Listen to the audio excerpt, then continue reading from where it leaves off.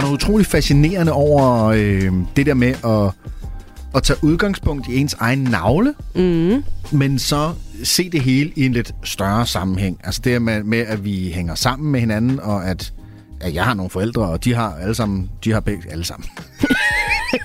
Nogle forældre. Jeg har nogle forældre, og de har forældre, og de har endnu flere forældre. Og sådan noget. Og, du ved, og jeg tænker sådan, hvor mange generationer skal vi egentlig tilbage, før vi er tilbage ved starten af vores tidsregning, for eksempel, eller endnu længere tilbage. Hvor lang tid skal vi tilbage, før at min forfar, altså hvor mange generationer er der egentlig til, at det var en abe, der kravlede ned i et træ et eller andet sted i Afrika? I dag sagde du også, det fik mig også til at tænke, så sagde du, hvor mange forfædre har jeg egentlig? Altså hvis man sådan stemplede dem sammen, det ville jo blive mange tusind. Mange. Og vil vi hygge os, hvis vi holdt en fest? Altså det kan man også, selvom jeg ved det ikke rigtigt. Hvor langt går sådan den skotske DNA, altså ikke Skotland-skotske, men Tony Scott-skotske, sådan den måde i jeres familie. Hvor langt er den ligesom tilbage? Det kan også være sjovt. Ja, det er i hvert fald det syde at tænke på. Jeg tror, de fleste af os ligesom tager udgangspunkt i, at vi er her nu her, og meget af tiden, der skænker vi i selvfølgelig vores forældre og bedsteforældre en tanke, men ikke meget længere tilbage end det. Jeg forestiller os ikke så meget, hvordan de har levet, men det kan man jo gøre i dag, hvor vi jo som fællesskab runder et skarpt hjørne.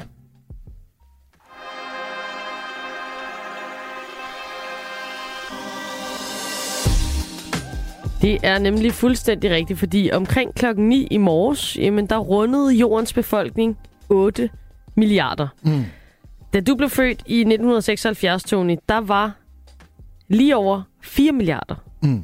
Så det er jo også igen, fordi jo relativt få du har levet, der er jordens befolkning simpelthen fordoblet sig. Det synes jeg er vanvittigt. Det er sindssygt at tænke på, fordi at det der er syret, det er at der har været rigtig meget tid før det. Ja. Som som den tid det har taget os at nå til de 4. Og så kun på den tid jeg har været her, som jo er ikke engang i glimt siden et par hundrede år. Siden The Big Bang eller siden dinosaurerne var eller siden så er det jo bare det er jo fra nu til nu. Fuldstændig. Og så er vi jo fordoblet. Så er der kommet 4 til. Da jeg blev født i 1988, altså 22 år senere end du, så var der 5,1 milliarder, så det er altså steget med 1 milliard mellem du og jeg. Og så er der altså i dag over 8 milliarder. Det er det, vi skal snakke om i dagens udgave af Missionen her på Radio 4. Det er Amalie Bremer og Tony Scott, som sidder trygt herinde i vores i dag ret veltempererede studie, og så har vi selvfølgelig vores reporter Rasmus Lund, som drøner land og rige rundt. Dagens mission er, at vi finder plads til alle, fordi hvordan skal det egentlig gå, når vi bliver så mange mennesker her på planeten Jorden? Vi snakker jo om, at den er belastet, der er klimaspørgsmål, der er spørgsmål omkring føde, der er alle mulige forskellige flygtningespørgsmål, som ligesom tapper ind i det her med, at vi bliver altså flere og flere, og det går ret hurtigt. Og det er der sikkert også alle mulige gode grunde til at være bekymret om. Det kommer vi sikkert til at høre om i dag, men jeg tænker også, at der må være noget, hvor vi kan vente til noget positivt, fordi der bliver jo tit lavet sjov med hockeystaven. Altså det her med, at udviklingen den går, og så lige pludselig så kommer der nogen og opfinder en løsning på klimaet, og så kører det bare ligesom en hockeystav, så går det bare rigtig godt med at få nedbragt mængden af CO2. Og det kan jo også være, at nogle af de mennesker, der bliver født lige præcis i dag, og er med til at gøre, at vi er så mange mennesker på jorden, er dem, der kommer med de løsninger, der i fremtiden vil sørge for, at vi endelig får flyvende. Jamen, prøv at det var i hvert fald mit håb, ikke? Altså, der sker jo noget med udviklingen. Vi snakker om den her ældrebyrde, som bliver større og større, og det gør den i det her lys af, at der bliver født rigtig, rigtig mange mennesker. Til gengæld lever vi også længere og længere. Så på et eller andet tidspunkt, så rammer vi altså ind i et eller andet kryds, hvor der er rigtig mange mennesker, som er ret så gamle, og måske ikke i virkeligheden så mange til at passe dem. Lige præcis, men så laver vi en iRobot-løsning. Jamen det er det, jeg siger, der tænker jeg jo på sælen. Ja. Jeg tænker på kælesælen, som vi måske engang bedre end kælesælen, men der kan også være en robot, som kan give mad, eller hjælpe på toilet, eller gøre rent, eller hvad det nu end kan være. Så vi prøver også at være en lille smule optimistiske, men vi prøver altså også at finde plads til alle. Det er dagens mission. Og når nu vi skal finde plads til alle, så tænker jeg også, at vi kan gå en lille smule meget lavpraktisk til værks ude blandt vores lyttere. Altså, hvor mange kan du have hjemme hos dig, Tony? Hvordan skal jeg gøre det op? Hvad vil du synes sådan vil være ret at byde folk ind til? Vi er jo 3, kan man sige. Og det synes jeg jo er... Der har vi jo rigelig plads. Vi bor jo i et hus, og der er jo en kælder, og der er en kvist, så vi har jo i teorien 4 etager. Så hvis vi tæller katten med, så har vi jo en etage hver. Og det er jo ikke sådan, at jeg tænker, at du skal have folk liggende under spisebordet. Nej. Men hvor du ligesom vil kunne redde op, når nu vi skal prøve at finde plads til alle på en ordentlig måde. Jeg kan da i hvert fald sige, at vi har jo et ekstra soveværelse, som bare står til gæster. Ja. Og der er jo 2 senge der. Ja. Så der er jo plads til 2 ekstra i hvert fald. Godt. Så kunne man jo, men man må ikke sove i kælderen. Så havde du en sofa, man kunne røre op på? Ja, 2 sofaer har vi også. Okay. Så du tænker 4 kunne der være plads til hjemme hos dig? Det tænker du, ja. Du tænker kun 2? Man kunne nøjes med 2, men så kunne man udvide med 4, hvis det blev Nu er dagens mission jo at finde plads til alle. Så okay, det er jo et spørgsmål om, hvorvidt du vil skubbe på i den rigtige retning. Jamen, så kunne vi jo godt være 4. Okay. Vi kunne også flytte nogen ned i kælderen, så de ikke behøver at sove på sofaen. Jeg kunne nemt købe 2 drømmesenge, hvis det var det. Men man må ikke sove i kælderen, fordi der er faktisk nogle tremmer fra vinduet, så man kan ikke komme ud heller. Også måske lidt fugtigt. Nej, der er faktisk meget rimelig... Meget lækkert. Ikke sådan det, men det er ikke sådan en kælder, hvor man kommer ned og tænker, her skal jeg ikke bo. Nej, man kunne godt, hvis man... Okay, så en 3-4 stykker hjemme hos dig. Jeg har ikke nogen ekstra soveværelser, så det bliver altså en opredning på sofaen. Der er jeg lidt mere pragmatisk. Jeg puster også gerne luftmadras op. Okay. Så det er også en 2-3 stykker, der kunne være hjemme hos mig. Ja. Dig, der sidder og lytter med i dag. Dagens mission er som sagt, at vi skal finde plads til alle. Hvor mange kan du have hjemme hos dig? Skriv til os på 1424. Vil du lave en opredning? Har du et annex? Kan du slå et telt op ude i haven? Vi skal finde plads til alle de her mennesker, fordi vi har altså rundet de 8 milliarder i dag. Skriv til os på 1424. Hvor mange ekstra har du plads til hjemme hos dig?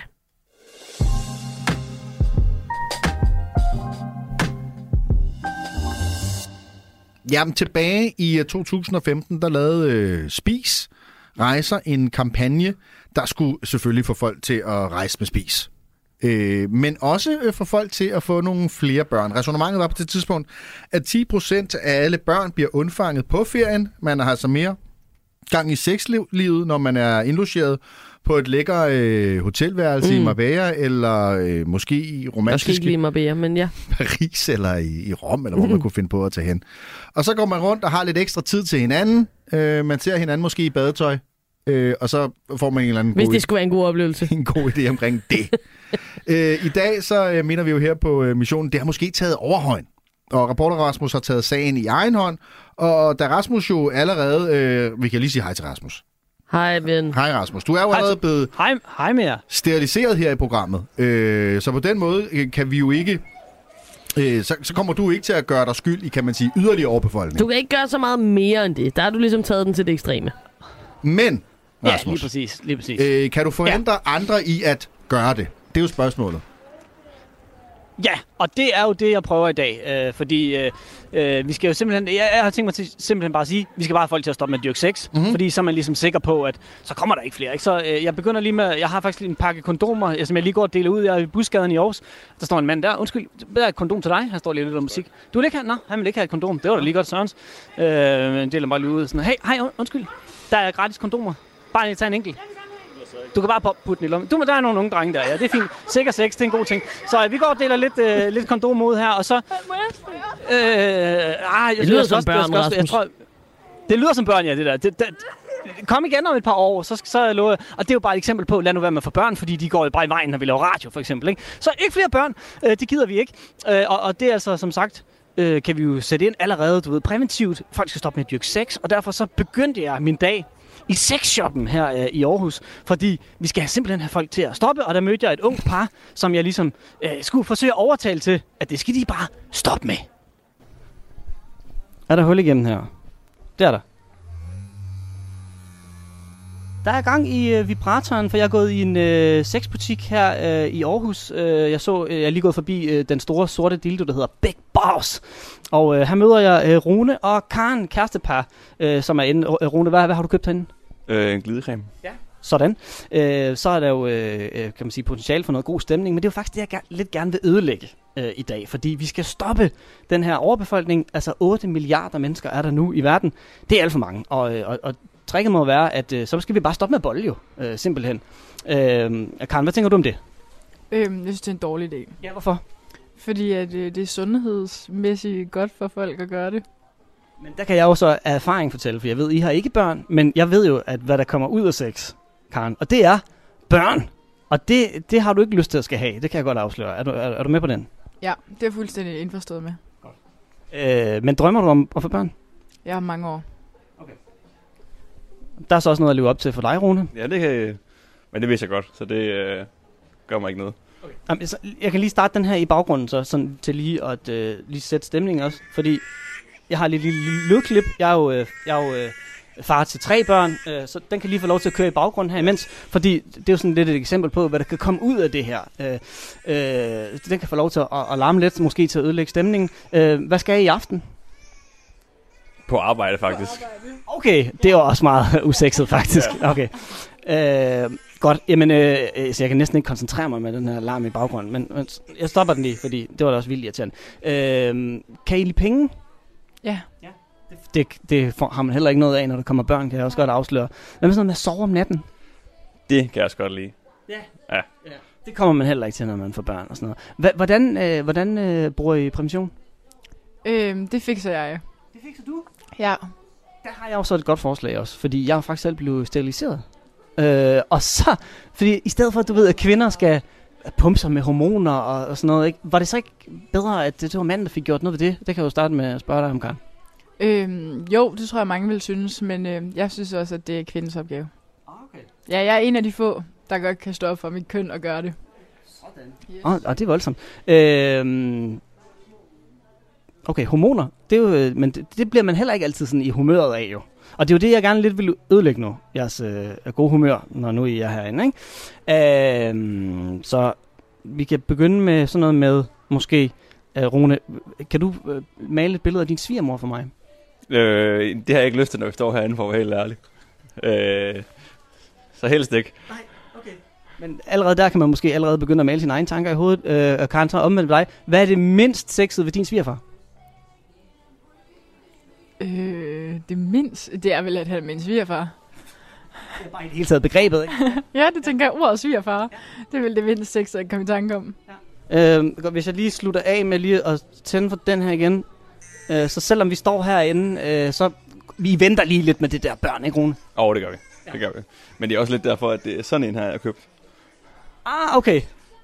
Ja, jamen det giver god mening. Der er ingen risiko der. Glidecremen er til hul nummer 2, så at sige. Ja. Det var jo måske faktisk løsningen. At der har vi den. Ja, jeg har godt tænkt over det. Det er faktisk skidesmart. Den vil jeg tage med mig videre. Fik jeg ødelagt lidt af jeres stemning i dag? Nej, overhovedet ikke. Det var meget sjovt, det her. Sounds også. Nå, men der har vi måske løsningen glidecreme til hul nummer 2. Det kan være løsningen. Så på den måde kan vi i hvert fald stoppe overbefolkningen i verden.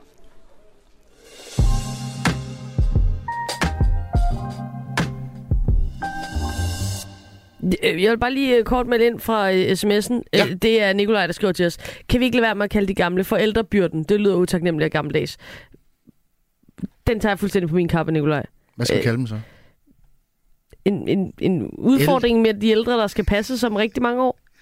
Ja, men det er jo os selv, vi taler om. Ja, det er jo os. Ja, det er jo selv. Så, jeg kan godt forstå, hvad Nikolaj siger, men det er jo os selv, vi taler om, og vi mener det jo ikke. Det er jo bare en alder. Altså, du ved, vi skal jo alle sammen have hjælp på et eller andet tidspunkt. True.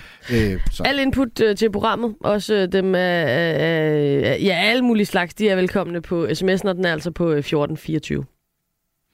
I dagens udgave af missionen, hvor vi jo faktisk gør plads til alle, og det gør vi, fordi FN estimerer, at vi i dag, altså 15. november 2022, har krydset den magiske milliardgrænse, og nu er 8 milliarder mennesker på planeten. Det er næsten dobbelt så mange, som da jeg kom til verden i 1976. Og vi ved jo alle sammen, at vi bakser med ressourcerne, vi har klimaudfordringer, og det bliver kun værre. Så de børn, der bliver født i dag på denne her rekorddag, hvordan kan vi vide, at de får et sundt, godt og sikkert liv med uddannelse og mad på bordet og så videre? Det skal vi tale med Susanne Dahl om. Hej Susanne.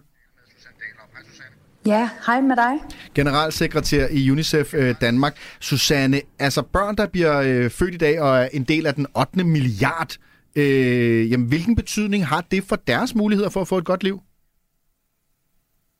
Jamen, lad mig starte med at sige velkommen til verden til borger nummer 8 milliard. Og det er på mange måder en kæmpe succes, at vi faktisk i dag er nået til de her 8 milliarder mennesker i verden. Og jeg siger, det er en succes, fordi det jo faktisk vidner om, at vi er lykkedes med at forbedre folkesundheden, adgang til medicin, og det vidner om, at vi lever længere. Og ikke mindst, at både børn og mødre, de overlever de her fødsler. Men når det så er sagt, så har succesen også en bagside. Spørgsmålet er jo, er der mad nok? Er der vand nok? Er der jord nok til os alle sammen? Og det er derfor, vi er nødt til at forholde os til det. At vi er nødt til at sørge for, at befolkningstallet faktisk ikke bare fortsætter i vejret. Og det er jo dejligt, at det ikke er på den måde bare en ubetinget dårlig nyhed. Men hvad er det så for nogle udfordringer, at de her sådan, børn kommer til at møde i løbet af deres liv, som jeg måske ikke har følt så meget i mit? Jamen, jeg tror ikke, at man kan tale om barn nummer 8 milliarder i dag, uden også at tale om klima. Og FN's generalsekretær Antonio Guterres, han spurgte jo retorisk verdens ledere her på COP27 i sidste uge. Hvad vil vi fortælle barn nummer 8 milliarder, når det vokser op og spørger os, hvad vi gjorde for planeten? Så derfor er klima jo den helt store udfordring. Og Guterres han rundede af og sagde, jeg håber, at vi til den tid kan sige, at vi gjorde alt, hvad vi kunne. Og det er jo det, der er et af de største problemer. Globalt set, der er 1 milliard børn allerede ekstremt truet af klimakrisen.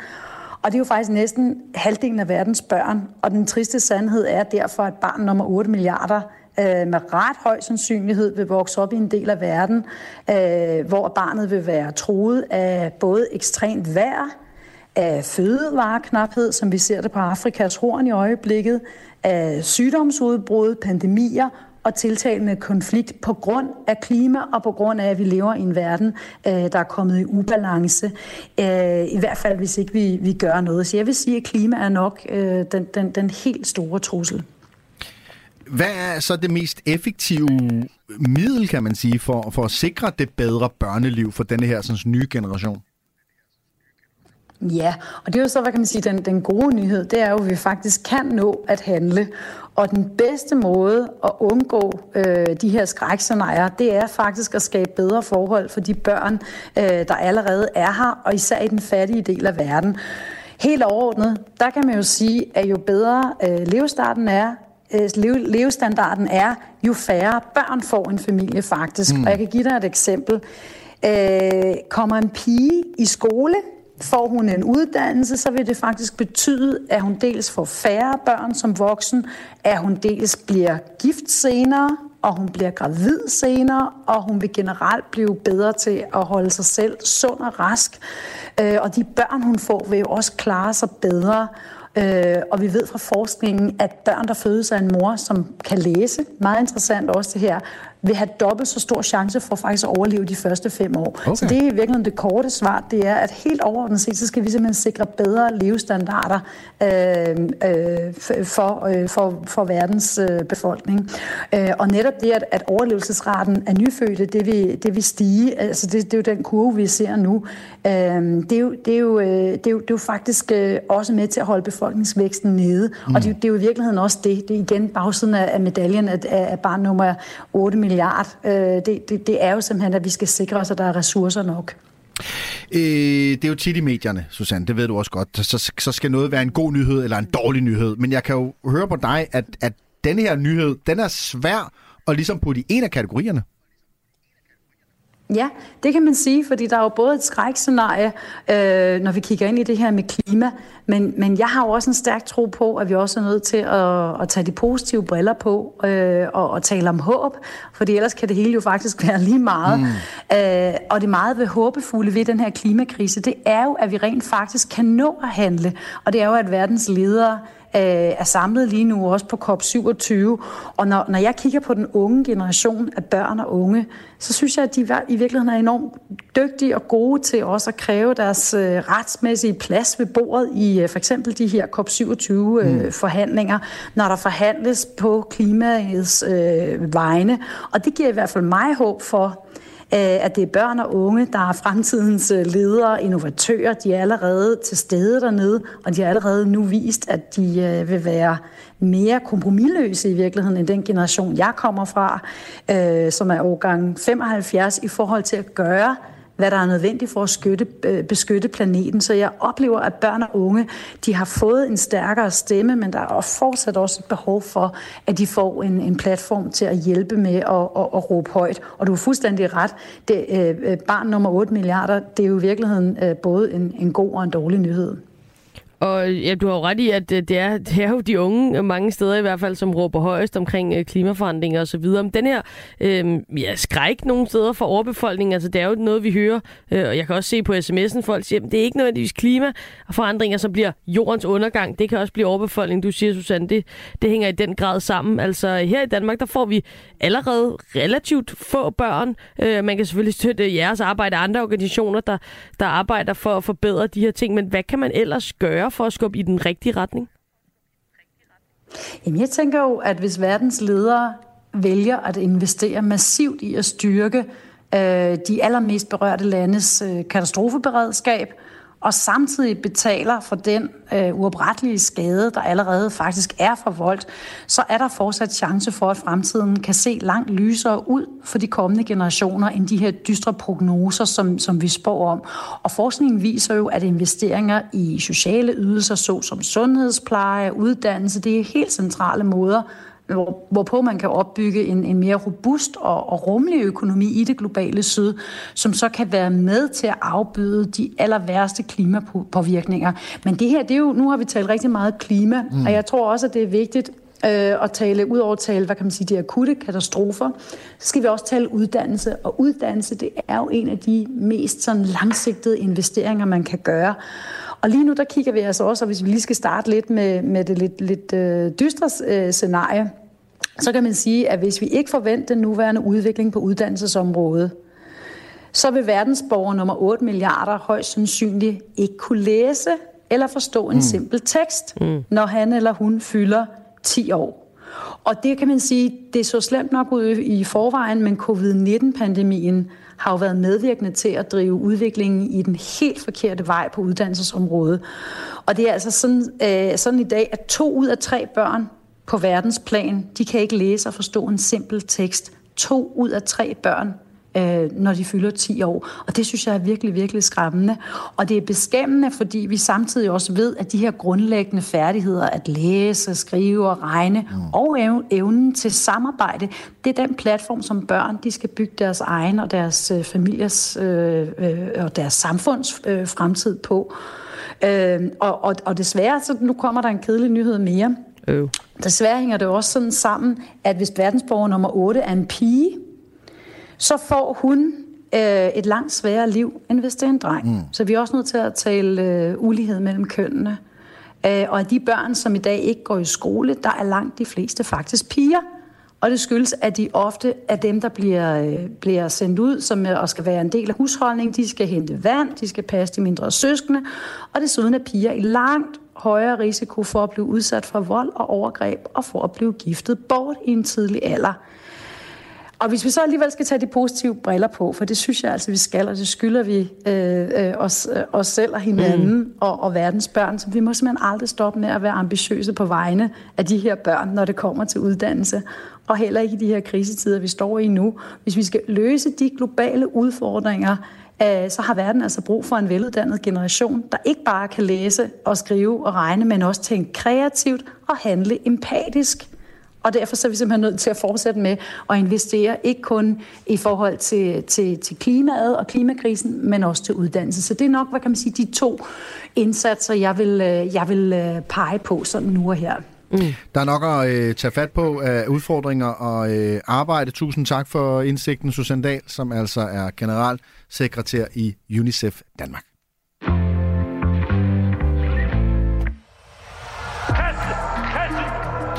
De blev født ud af kaos.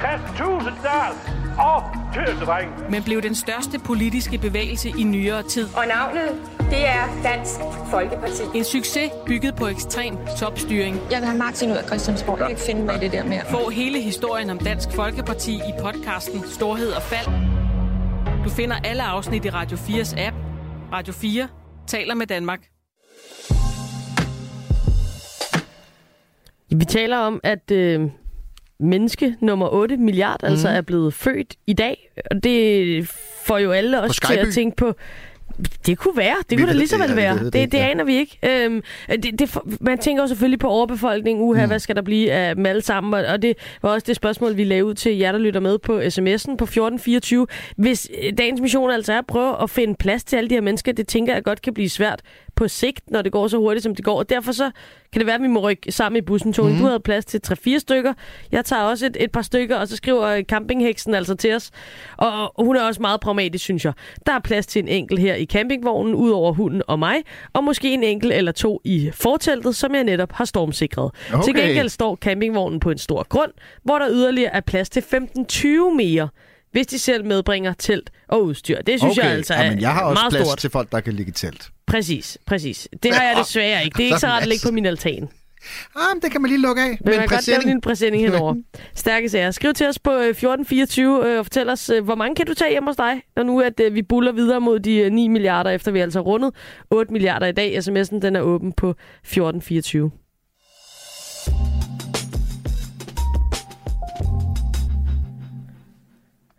Når vi kigger på den her historie i dag, vi taler om overbefolkning, som sagt, jamen, så kan man godt blive sådan lidt nervøs, grundangst, måske en lille smule. Det kan være svært at overskue, hvordan skal det gå med det hele, når vi buller derudad med flere mennesker på vores jord, som i forvejen er stærkt belastet. Og når vi her på missionen har brug for at holde humøret højt, jamen så kan vi godt lide at gribe knoglen og ringe til verdens bedste nyheder, som er et medie, som i den grad forsøger at holde humøret højt. Altså der bliver fokuseret på det positive, kan man sige. Og på forsiden af verdensbedstenyheder.dk i dag, der ligger 2 historier om overbefolkning, og selvfølgelig med udgangspunkt i det faktum, at vi nu er 8 milliarder mennesker til at dele pladsen. Og Thomas Kringer Jacobsen, du har skrevet den ene af dem. Velkommen til missionen.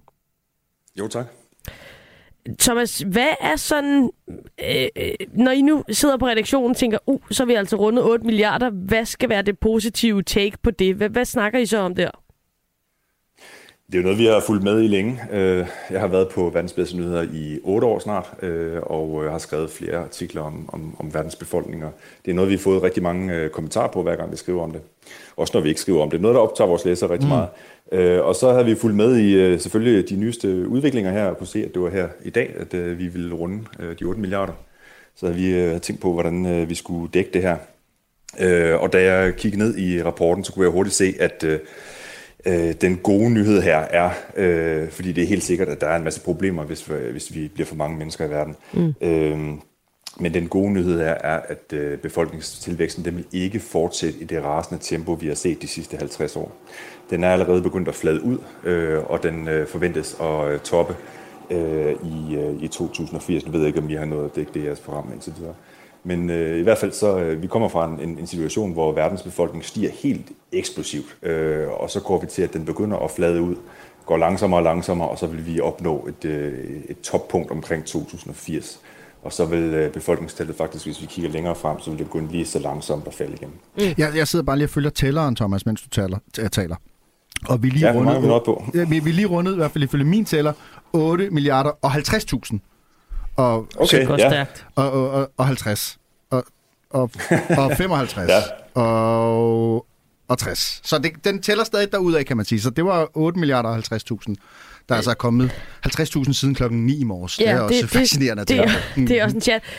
Thomas, nu var du lidt inde på de her fremskrivelser, og at tilvæksten altså bremses en lille smule over de kommende år. Ved du noget om, hvad det skyldes? Ja, det ved vi heldigvis godt. Det skyldes faktisk lidt paradoksalt set, at folk har fået det bedre. Vi lever længere og bedre, og færre børn dør, inden de kan nå at vokse op. Og så kunne man jo godt tro, og det er også mange af vores læsere, som skriver ind, forleden var det en af mine kolleger, der skrev noget om, at i Afrika lever folk nu 12 år længere, end de gjorde tidligere. Og så var der selvfølgelig straks en, der skrev ind, hvad det er ikke særlig god nyhed, fordi hvad så med overbefolkning og så videre, ikke? Men jeg kan også godt forstå, at det kan være forvirrende. Fordi hvordan kan det være, at den gode nyhed er, at vi faktisk lever længere og bedre, og at flere børn overlever, når vi også et eller andet sted er bange for overbefolkning. Men det, der så sker, og det man glemmer nogle gange, det er, at vi mennesker, vi er jo ikke ligesom bakterier nede i en lille petriskål, fordi hvis man har nogle bakterier, og så giver dem plads, og man giver dem mad, og det de ellers skal bruge energi til, at de kan overleve, så begynder de at formere sig, og så fordobler de sig hele tiden, og derfor så kan de blive frygtelig mange på ganske kort tid, fordi at deres befolkningstal, det stiger eksponentielt. Men vi mennesker er ikke bakterier, og vi er, trods at vi har mange fejl og mangler, så er vi ikke dyr. Så når folk får bedre uddannelse, og kvinder får bedre rettigheder, vi får adgang til prævention, og at færre børn dør, jamen så er der også langt de fleste kvinder, de vil vælge at få langt færre børn, end de gjorde tidligere. Så der er sådan en form for selvjusterende effekt i menneskets befolkningstal. Men i hvert fald, det er noget, der sker på lang sigt, fordi på kort sigt, der hvis man har et land, hvor at folk er vant til at få mange børn, og det gjorde vi også herhjemme i gamle tid, der fik danske forældre også kæmpe børneflokke. Der var mange af dem, der døde, før de overhovedet nåede at vokse op. Og så var man jo også nødt til at få flere børn for at sikre sig, at man altså i det mindste havde nogle børn. Men så i et samfund, ligesom der, hvor vi var i Danmark i gamle dage, så når man så meget hurtigt ændrer sundhedstilstanden, så at alle de her børn, de faktisk overlever, så pludselig står man med 7-8 voksne børn, ikke? Så stiger befolkningstallet rigtig hurtigt lige i starten, men så ret hurtigt, så fanger folk den her godt. Altså, måske det er ikke så god idé at have så mange børn. Det er jo, altså, det koster jo også nogle penge, at de skal have mad og drikke og skolegang og så videre, ikke? Og det kan godt være, at kvinderne faktisk ikke har lyst til at få så mange børn. Det ser vi faktisk det samme billede i alle verdens lande. Jeg var lige inde og kigge på statistikken herinde, jeg skulle igennem i dag. Og langt det meste af den befolkningstilvækst, der kommer frem mod 2080, den sker i kun 8 lande. Og det er blandt andet Nigeria, det er Pakistan, og det er Etiopien, og det er Indien, og det er nogle andre lande. Så gik jeg ind og kiggede på statistikken om, hvor mange børn får de her befolkninger egentlig. Og der kan jeg se, at de ligger stadigvæk relativt højt, men de er faldet meget. Altså siden for eksempel Etiopien, ikke? Altså i Etiopien, der var der en sultkatastrofe tilbage i 1983 til 85, og det var i 85, at vi havde den her sang, hvor vi om Afrika, som vi nok alle sammen har hørt mange gange. Ja. Den her indsamlingssang, ikke? Hvor vi skulle støtte Afrika. Dengang så fik forældrene i Etiopien, de fik i 85 7,4 børn per kvinde. Og siden dengang, så er det bare faldet, så i dag så er det nede på 4 børn per kvinde. Det er jo stadigvæk meget i forhold til et land som Danmark, hvor vi får i gennemsnit 1,7 børn per kvinde. Men det er alligevel en halvering, og der er ikke nogen tegn på, at den her udvikling ikke vil se ud til at vil fortsætte. Så altså den her frygt for befolkningsvæksten og befolkningseksplosionen, og nogen har ligefrem kaldt den befolkningsbomben, det var en frygt, der kom, fordi at man troede, at væksten kun ville fortsætte med at gå opad og opad, og jo bedre folk fik det, jo flere børn ville de bare ønske at få, fordi det ligesom på en eller anden måde var indbygget i dem at få alle de her børn. Men det kan vi se nu, og det på baggrund af den statistik, der går de sidste 100 år tilbage. Det er nærmest det omvendte, der gør sig tilfældet. Ja, man skal også have tid til at se fjernsyn og gå til hot yoga. Og det er derfor, at Thomas arbejder på verdensbedstenyheder.dk, fordi det var gode nyheder, du kom med der, Thomas. Men der er jo det her med maden, som også tit er noget, der bliver bragt frem. Altså når vi er så mange mennesker, og jordens ressourcer er knappe, hvordan i alverden skal vi kunne brødføde os alle sammen? Hvordan ser det ud fra din stol? Det ser ud som, at det er noget, der godt kan lade sig gøre, men det bliver lige med lodder og trisser. Ja. Det er jo også noget, man har snakket rigtig, rigtig længe om. Hvis vi ikke kunne se, at der var det her store fald i antallet af børn på verdensplan, så vil jeg sige, at det var en katastrofe. Men heldigvis, så, fordi at vi bliver færre, så kan vi se, at det faktisk, der er nogle forskere, der har lavet det skrev jeg om for 2 år siden,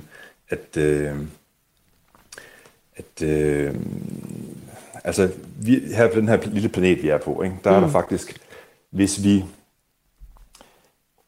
skulle overholde de planetens grænser for, hvor meget vi kan tage af planetens ressourcer, hvor mange fisk vi kan fange, hvor mange træer vi kan fælde osv., og vi fortsætter med at forbruge, som vi gør nu, altså hvor vi har et meget højt forbrug, så kunne vi faktisk kun producere mad nok til 3,4 milliarder mennesker med det nuværende forbrug. Så lige i øjeblikket, så laver vi faktisk underskud på planetens bankkonto, hvis man skal sige det på den måde.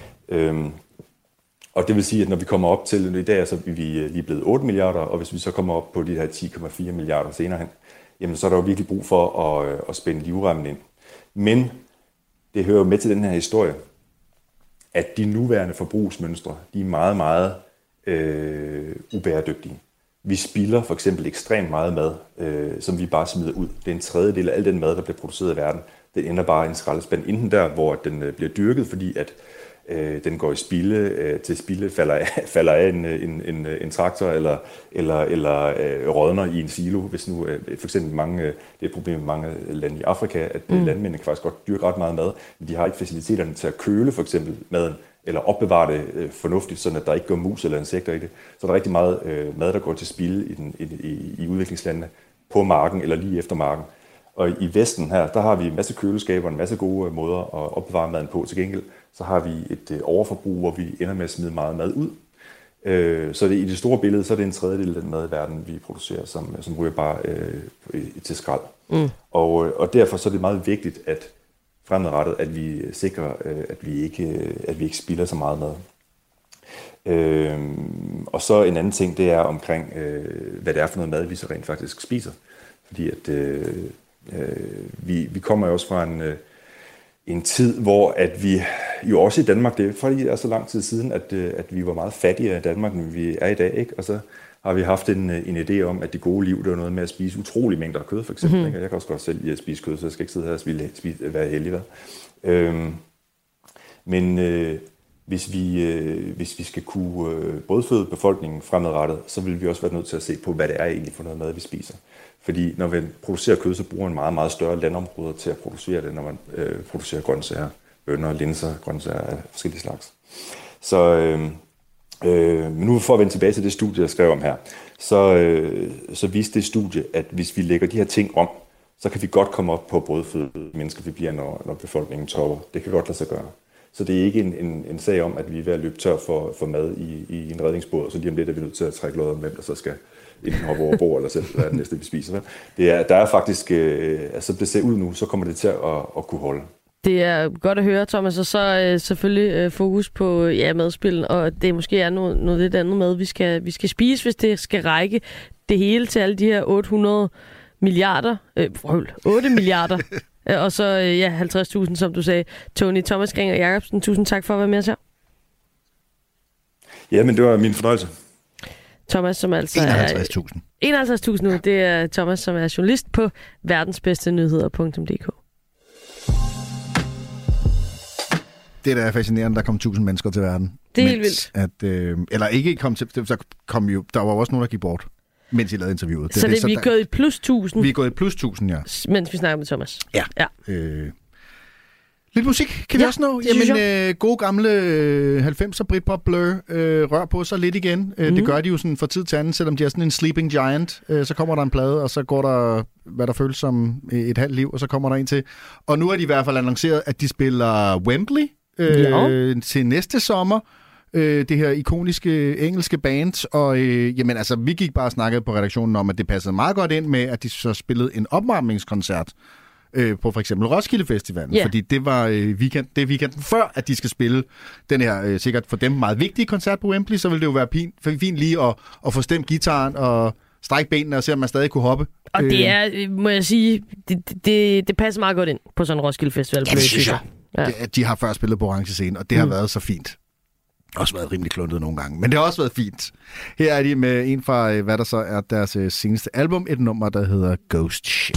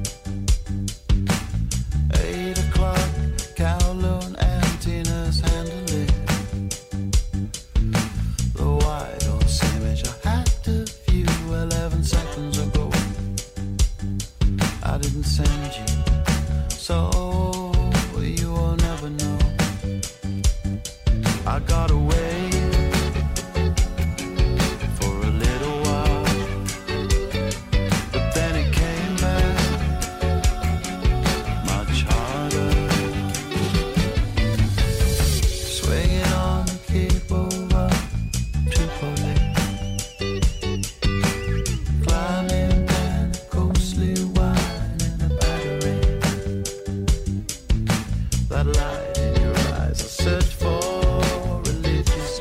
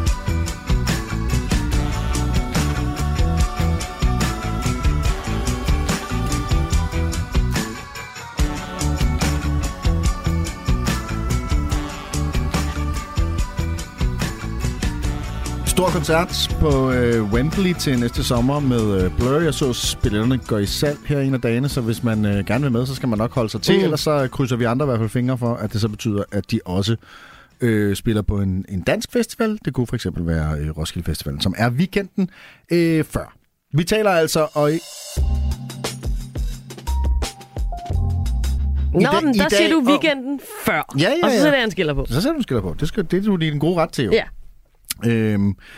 Vi taler i dag om det her med, at vi er 8 milliarder fra i dag, og vi bliver bare flere og flere. Det skaber jo nogle udfordringer. Det opdagede de også på Radio 4 Morgen, hvor de i morges talte med Flemming Conradsen, der er professor i global sundhed ved Københavns Universitet, samt videnskabelig direktør i Novo Nordisk Fonden, og her er, hvad han tænker om, at vi nu er de her 8 milliarder mennesker. Ja, det er faktisk det er godt, vi diskuterer det, fordi demografi er fuldstændig afgørende for de politikker, vi fører. Og det er klart, 8 milliarder, det er mange mennesker, og det er meget forskelligt, hvordan udviklingen er på tværs af verden. I Afrika ser vi en fortsat vækst i antallet af folk, og det er ikke så hurtigt, som det har været. Det er faktisk noget af det laveste, vi har målt befolkningstilvæksten i Afrika. Men der vokser befolkningerne, hvorimod i Europa, store dele af Sydøstasien osv., der vil vi se gradvist et fald i antal mennesker, simpelthen fordi, at der bliver født færre. Ja, som Thomas fra Verdens Bedste Nyheder også sagde det her med, men der er så nogle steder, hvor der er stadig en stor befolkningstilvækst i nogle lande i Afrika, men den er ikke så stor, som den har været. Og som Susanne fra UNICEF også sagde tidligere, du ved, det her med god dårlig nyhed, hvor er vi på vægtskalaen der? Jamen det har, hvad det hedder, Flemming også et bud på. Det er klart, at de steder, hvor befolkningstilvæksten er hurtig, det er for eksempel dele af Vestafrika, der er det en udfordring at få skabt nok arbejde, sundhedsinfrastruktur, skoler, jobs osv. Det er selvfølgelig også en stor mulighed for økonomisk udvikling, men samtidig en stor udfordring. I vores del af verden, hvor en større og større andel af befolkningen bliver ældre, der skal vi nok kigge ind i, at det bliver en udfordring at skaffe arbejdskraft, og vi skal investere anderledes, fordi det nu er en ældre befolkning frem for en yngre befolkning. Så udfordringerne og mulighederne er forskellige, alt efter hvor i verden vi er. Så lad os fokusere på os selv i et øjeblik. Du startede hele programmet med at sige, at det er godt at tage udgangspunkt i egen navle. Og så kan man ligesom folde det ud derfra. Så hvad betyder det for lande som os, der ikke vokser eksplosivt i antal? Ja? Jamen, og det var bare lige, inden du satte klippet på, jeg kan også mærke på sms'en, at det er noget, der fylder noget, og noget er jo til dels, synes jeg allerede, vi blev lidt klogere på, da vi snakkede med Thomas. Der er jo også nogle fordomme, eller nogle tal, der har været på en måde, da man havde den her debat for 5, 10, 15 år siden, og nogle tal, der så nogle kurver, der har knækket sig siden. Derfor jeg kan også se på sms'en, at folk siger, hvad skal vi gøre her i Danmark? Fordi at det er jo andre lande, andre verdensdele, hvor at det virkelig brænder på med de her ting. Ja, det brænder på en måde. Ja. Det er jo så i forhold til for eksempel at brødføde mange folk, skabe arbejde for dem. Det var også i forhold til, skal vi, hvis ligesom øvelsen var, at vi skulle stoppe med at blive så mange mennesker. Ja, så hørte vi jo tallene fra Thomas, der bliver stadigvæk født 4 børn per mor i Etiopien, men for ganske få år siden var det altså 8 børn. Ja. Så på den måde, ja. Ja, men her der har vi jo det omvendte problem, kan man sige. Danmark er jo ledet højt på, at vi kan importerer masser af arbejdskraft til landbrug og byggeri og serviceerhverv osv., ikke mindst fra Østeuropa. Men der skal vi nok kigge ind i over de næste årtier. Det bliver vanskeligere at skaffe den arbejdskraft, simpelthen fordi på tværs af hele Europa bliver der født færre mennesker, og der bliver større kamp om arbejdskraften. Så vi skal tænke på nogle politikker, der kan understøtte vores ældrepleje, vores sundhed, vores byggeri, vores landbrug og alt muligt andet. Enten ved automatisering, vi skal blive længere på arbejdsmarkedet, vi skal gøre ting anderledes, måske skal produktion ligge de steder, hvor der er mere rigelig arbejdskraft, det kunne være i Nordafrika osv. Så der vil helt sikkert ske økonomisk og på andre måder en masse ændringer, som vi er nødt til at udvikle politikker for i tide. Fordi hvis vi gør det sent, så bliver det nogle meget forstyrrende indgreb. Vi er nødt til at have de meget lange briller på og ændre det her i forhold til måske 20-30 år ud i fremtiden. Vi taler jo tit om det her med frygten for, at arbejdskraft forsvinder fra Danmark. Her kan man sige, at der bliver talt om, at jamen vi bliver også nødt til at tænke i, jamen altså, måske noget produktion skal ligge et andet sted end Danmark, fordi det giver mening, det der mennesker er. Især hvis vi er så forhippet på, at de ikke skal komme hertil i hvert fald, for at bo og leve. En af bekymringerne er jo selvfølgelig også levestandarden. Hvordan går det med den, når vi nu er flere og bliver flere? Ja, desværre er vi allerede i en situation, hvor vi overforbruger voldsomt. Ups, det var ikke den. Det var den her. Danmark er jo ledet højt på, at vi kan importere masser af arbejdskraft til landbrug og byggeri og serviceerhverv osv. Ikke mindst. Nej, det er den, vi har haft. Jeg snyder alle sammen. Det var den. Jeg var en form for triple déjà vu. Det var mig, der fuckede op. Jeg indrømmer det. Levestandarden. Der er ressourcer. Og det gør vi hovedsageligt, fordi, ikke måske personligt du og jeg, men også du og jeg, vi forbruger simpelthen alt for meget. Så det er et høj grad et spørgsmål om, hvordan ressourceforbruget er fordelt. Og der må vi bare sige, generationer har vi i Europa og Nordamerika, Australien og dele af Asien forbrugt alt for mange ressourcer. Så der er ingen tvivl om, at vi er nødt til at gentænke vores forbrug på tværs af alle mulige sektorer. Vi skal selvfølgelig også investere i, at ikke mindst Afrika ikke skal gennemgå den samme udvikling, som vi har gennemgået i Europa, hvor vi først opbygger energiproduktionssystemer baseret på kul og olie og gas osv. Det er vi nødt til at springe over. Vi er nødt til at investere i en hurtigere skift til vedvarende energikilder i eksempelvis Afrika. Så vi er nødt til at investere med det for øje, at hvis vi hjælper befolkninger og lande i Afrika i retning af en hurtig og bæredygtig udvikling, så bliver det en kæmpe hjælp for os selv og for dem. Og så er vi simpelthen også nødt til at tænke på, hvordan ressourceforbruget er på tværs af jorden. Og der er det et langt stykke vejen os, der skal holde for i forhold til at reducere forbruget. Oh yeah, vi skal holde lidt igen med forbruget på de her kanter, og kigger mest på jer andre.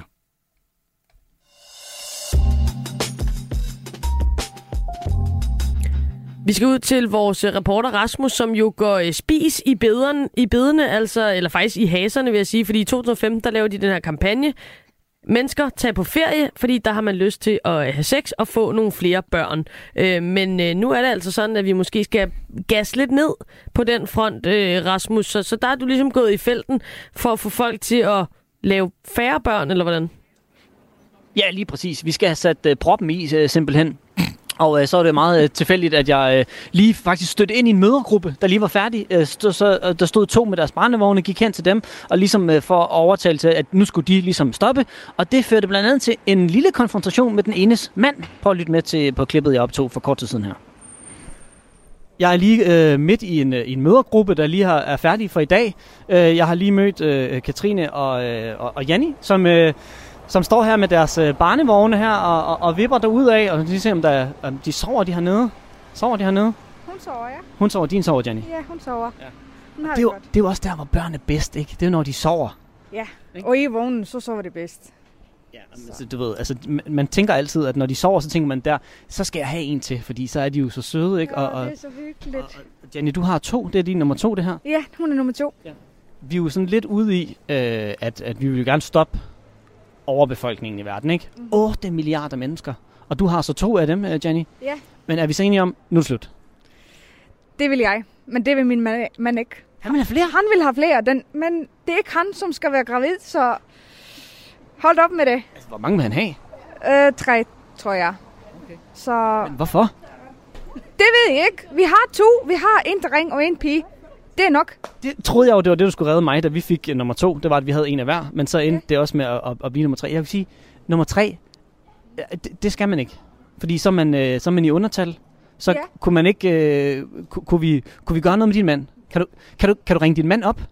Det kan jeg, ja. Kan du ikke finde din telefon frem? Så ring lige til ham, sæt ham på medhør. Og så går jeg lige over til Katrine imens, så du lige ringer ham op. Fordi du står med din første. Ja. Hvad hedder den første? Det er Otto. Det er Otto? Ja. Det er et godt navn. Ja, tak. Og Otto ligger og kigger ud. Han er meget stille. Jamen, han er også lige vågnet. Det er jo lidt dårlig reklame for, at man ikke skal have flere børn, når han opfører sig. Han er meget sød og mild og god, så der er ikke så meget. Jeg synes faktisk, jeg er overrasket over, hvor nemt det han har været. Ja. Du kigger med. Skal I have flere? Ja. Jo. Det skal I ikke, jo. Jo. Hvorfor? Hvor gammel er Otto? Jeg synes, at han skal have søskende. Det synes jeg, det er vigtigt. Hvor gammel er Otto? Han er 6,5 måned. Og så kan du stå nu og sige, at vi skal have flere. Ja. Men finder du det overskud fra, Katrine? Det gør jeg heller ikke lige nu, men på sigt. Fordi jeg ønsker, at han får nogle søskende. Og ja, altså, det synes jeg er vigtigt.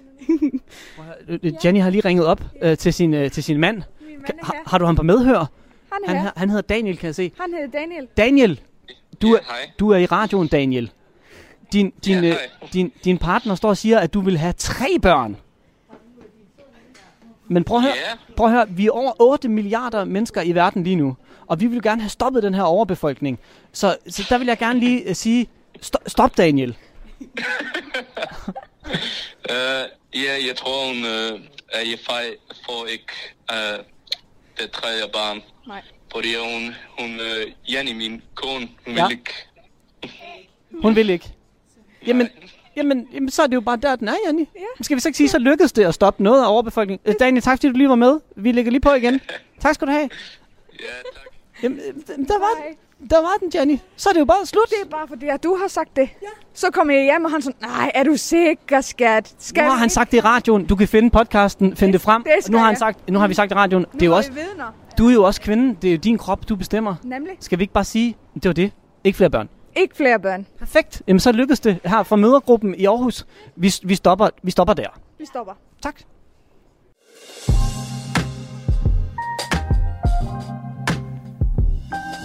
Jeg ved ikke, om Rasmus løber i den rigtige retning med det her.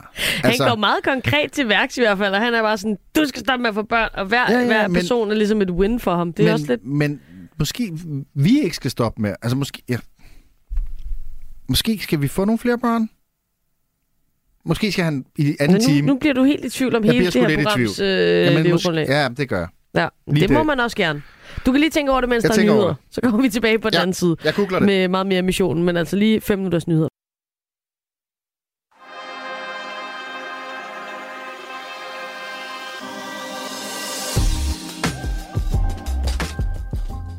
Nummeret er altså 1424, hvis man skal ind til os her i studiet med sin sms, og det er der heldigvis masser af jer, der benytter af. Og der er flere, der har skrevet til det her med, fordi det er det, vi snakker om i dag. Vi er per dags dato, 9:00 i morges, rundede vi 8 milliarder mennesker på planeten Jorden. Og der er flere, der undrer sig, hvordan i alverden kommer I frem til det tal? Hvordan tæller man? Der er jo masser af steder, hvor man ikke aner, hvor mange mennesker der bor, hvor mange mennesker der bliver født og dør osv. Og der er altså det her, der hedder World Population. Worldometers er det.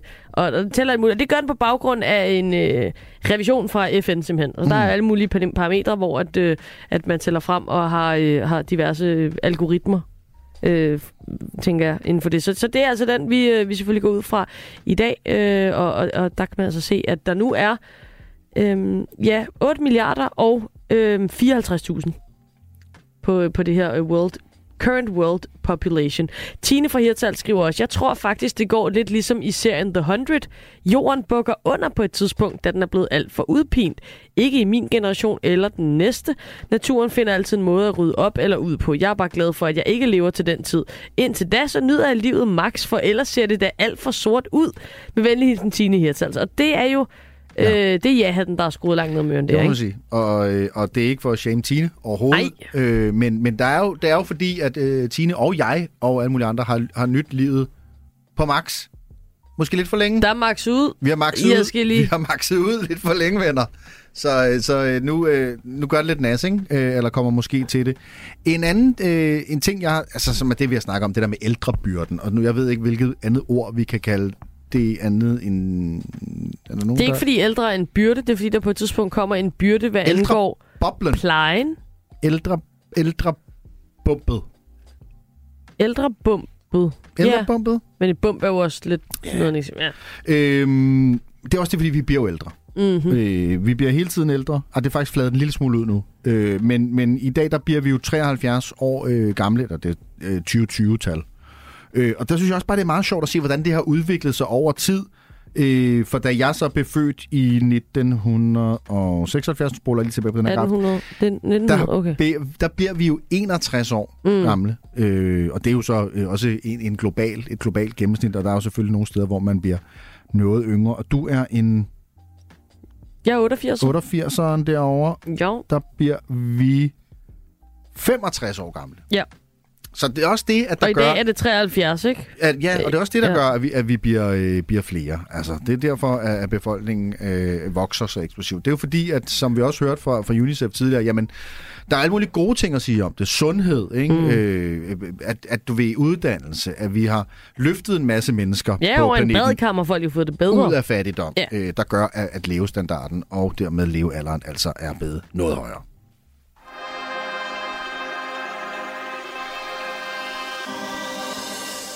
Det er missionen, du lytter til her på Radio 4-programmet, hvor vi hver dag prøver at komme i mål med en eller anden mission. Og i dag der er det altså at finde plads til alle de her 8 milliarder mennesker, som der nu er på vores grønne og blå planet. Det kan godt være, det føles, jeg kan godt få det sådan helt trangt. Bare jeg tænker på, hvor hurtigt det går, når man kigger på den her tæller, som bare buller derud. Og så tænker jeg, hvor i alverden skal de være henne alle sammen? Man skal ikke stirre for længe på den. Det skal man ikke. Det skal man altså ikke. Missionen, som sagt, programmet er det, der er i din radio lige nu. Og det er altså 2 stemmer herinde i studiet, Amalie Bremer og Tony Scott. Og så selvfølgelig vores reporter Rasmus, som vi skal ud til lige om nu. Lige om lidt hedder det dagens mission. Ja, find plads til alle. En lille smule ængstigt, tror jeg godt, vi kan sige. Dagens mission er, at Rasmus har også kastet sig ud i simpelthen aktivt at få nogle mennesker til at stoppe med at få flere børn. Så på den måde er vi sådan lidt, hvordan skal det gå det hele? Og på sms'en på 1424, jamen der er også nogen, der har budt ind med, som vi spurgte om, er der plads hjemme hos dig? Altså, når nu vi bliver så mange mennesker, der indskriver, kan vi tilbyde plads i de mange slotte, som kongefamilien har til lån til befolkningen. Et hurtigt gæt er, at der er plads til et par tusind. Det synes jeg er en fuldstændig forrygende idé. Ja. Og samme, jeg ved ikke noget, når Joachim også flytter hjem. Ja, men altså, der er vel et par lejligheder i Paris, hvis det nu blev rigtig trangt. Ellers må han bo lidt tættere med nogen fra folkedybet, ikke? Samt lytter skriver, når vi er færdige med kongehuset, kan vi fortsætte med Danmarks største jordbesidder, nemlig Folkekirken. De er jo så næstekærlige og imødekommende, så må ikke der er plads til et par 100.000 bare på halvdelen af alt deres jord. Også et fremragende og meget løsningsorienteret forslag på 1424, der kom ind der. Dagens mission, den er altså, kvæg at vi nu er blevet 8 milliarder mennesker på jorden. Vi skal finde plads til alle.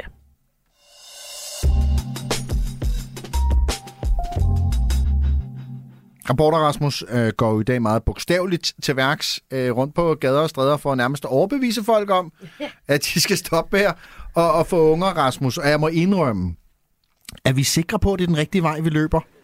Jeg er blevet lidt i tvivl. Tony er en tvivler. Hvad tænker du, Tony? Altså, skal vi nu til at have flere børn alligevel? Jamen, det tænker jeg.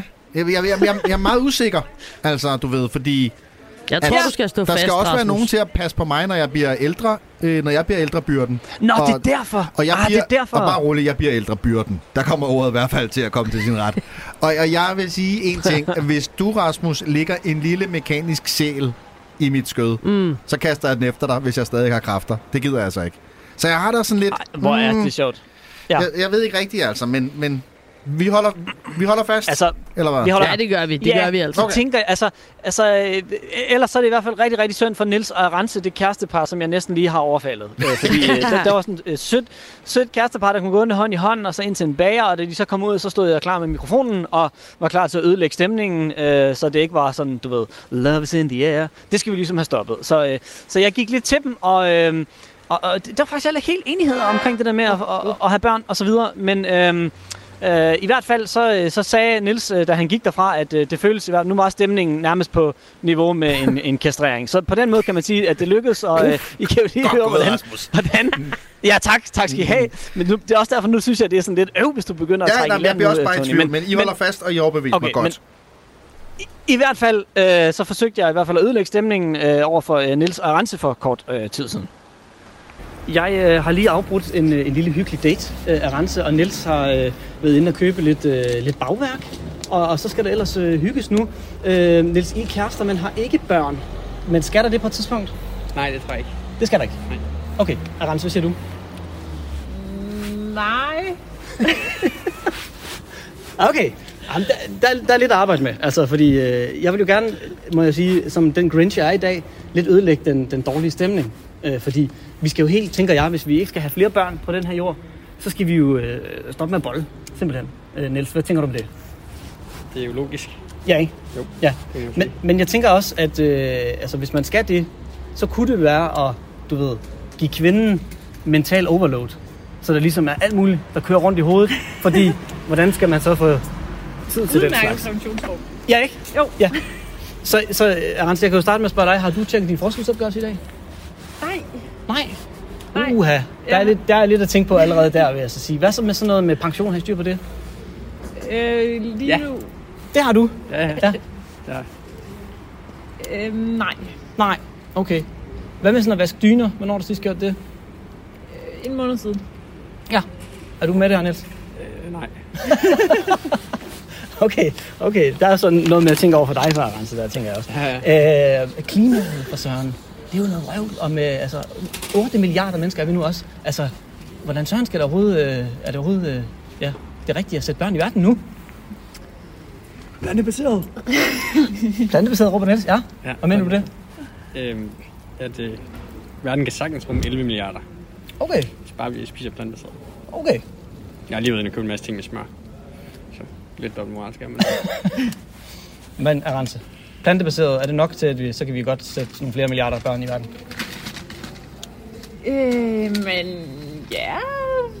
Men måske også, hvis man ikke har noget stort ønske om at få børn, så føler jeg i hvert fald ikke, man behøver at leve op til en eller anden idé om, at man for samfundet eller for den danske stat skal sørge for, at der er flere. Fordi vi samlet set på global plan er så relativt mange. Oplever du som kvinde pres for, at du skal levere børn? Måske mest fra forældre, svigerforældre. Det kunne faktisk godt være de næste, jeg skal ud og punke. Det er de der bedsteforældre, eller dem, der gerne vil være det, ikke? Ja, præcis. Det er en god idé. Okay. Hvad hører I der? Jamen, de forstår ikke rigtigt, hvis man siger, at det er man ikke helt sikker på, man skal have. Så kommer der bare jokes med, at hvis man giver noget legetøj, der larmer, så får man nok på et tidspunkt noget tilbage, hvis man selv får børn. Og ja, det er som om, vi ikke rigtig tror, man er seriøs, hvis man siger, at man er i tvivl, om man skal have børn. Men er I ikke i tvivl, om man skal have børn? Jamen, vi skal ikke have børn. Vi skal ikke have børn? Og hvorfor skal I ikke det? Fordi det kan vi ikke blive enige om, vi skal. Så er det jo ligesom sådan. Du har noget med de der bedsteforældre, jeg kan tage med videre, Niels, fordi lige nu synes jeg, det går rimelig godt for min mission om, at vi skal have færre børn. Men hvad er det, som man skal gøre til de der bedsteforældre? Fordi de kan åbenbart være nogle svin her. Var der ikke engang sådan noget med sådan nogle kælesæler? Jo. Tror jeg, hvis man kunne dele nogle af dem ud. Det er en god idé. Ja, det tror jeg. Ja.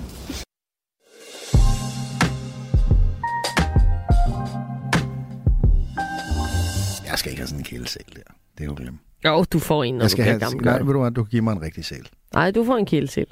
Du får en kælesæl.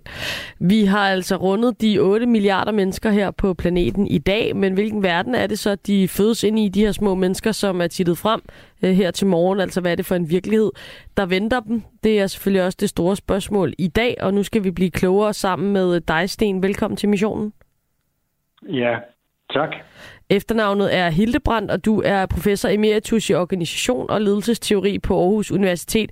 Og Sten, du skal hjælpe os med at blive klogere på den tid, vi lever i, og det begreb, som er den store acceleration, som på mange måder er bagtæppe for vores udvikling frem til i dag, altså den periode, som verdensborger nummer 8 milliard lige er landet i. Sten, vil du ikke starte sådan lidt fra Adam og Eva? Altså, hvad er den store acceleration?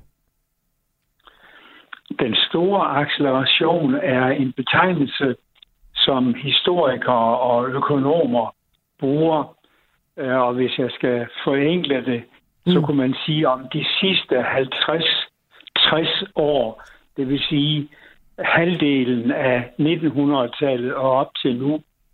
Og situationen er, at i den periode, der er den teknologiske udvikling og den demografiske, det vil sige befolkningsudviklingen, og den deraf følgende produktionsudvikling, forbrugsudvikling, produktivitetsudvikling stukket fuldstændig af. Og det vil sige, at vi ser det, vi kalder eksponentielle kurver. Det var sådan nogle, vi så under corona-pandemien. Højnække vise på tv. Altså det, at alt for mange ting stiger med en accelererende hastighed. Det vil sige, at de stiger med kurver, der vokser med stigende hastigheder. Og hvis det var gode fænomener, der på den måde steg, for eksempel venlighed eller empati, så ville det jo være godt. Men hvis det er affaldsmængder, hvis det er antallet af kilometer, som benzindrevne biler kører, eller computere, eller iPhones, eller kemiske produkter og affaldsstoffer, hvis det er sådan nogle ting, kurverne repræsenterer, så er realiteten, at det kan kloden ikke blive ved med at tåle. Og det er den situation, vi er i. Og det er derfor, der er COP-møde i øjeblikket i Egypten, og hvor man taler og prøver på at finde måder, hvorpå man kan dæmpe denne ikke sunde vækst, som vi har alt for meget af. Sten, vi kommer ind på de her forskellige parametre og hvordan de har udviklet sig. Jeg kunne egentlig godt tænke mig at spørge dig. Nu siger du, at vi skal have 50-60 år tilbage, så vi sådan lidt efter 2. verdenskrig. Hvad er det, der sker der, som forårsager den her acceleration? Ja, det er et godt spørgsmål, og der sker jo mange ting, men altså noget af det, der sker, det er, at på baggrund af krigen er der sket en række såkaldte fremskridt forskningsmæssigt. Der er en vældig appetit på vækst og udvikling, fordi mange lande, det gælder jo ikke mindst Europa, lå i ruiner, og der var et vældigt behov for, der var et savn efter produktion, forbrug, boliger, fødevarer, skoler, hospitaler. Der var et enormt behov for. Der var en sult efter vækst, efter mere. Der var en masse teknologiske fremskridt, gennembrud. Der var en befolkningsudvikling, der tog fart. Så man kan sige, en række parametre var til stede for, at den sult og det vækstbehov, og du kan også sige, den grådighed, som blev en del af det, den i virkeligheden kunne næres og kunne blive til virkelighed. Og det er det, vi oplevede i årene efter krigen, hvor det så, kan man sige, accelererede langsomt, og så ind i 60'erne, 70'erne, 80'erne, der har vi nærmest haft jo en eksplosion i Europa, i USA, i Kina, i Indien. Så det er en verdensomspændende acceleration, vi oplever, med helt enorme konsekvenser. Gode konsekvenser, men også meget, meget farlige konsekvenser for mennesker, natur, dyr og planter.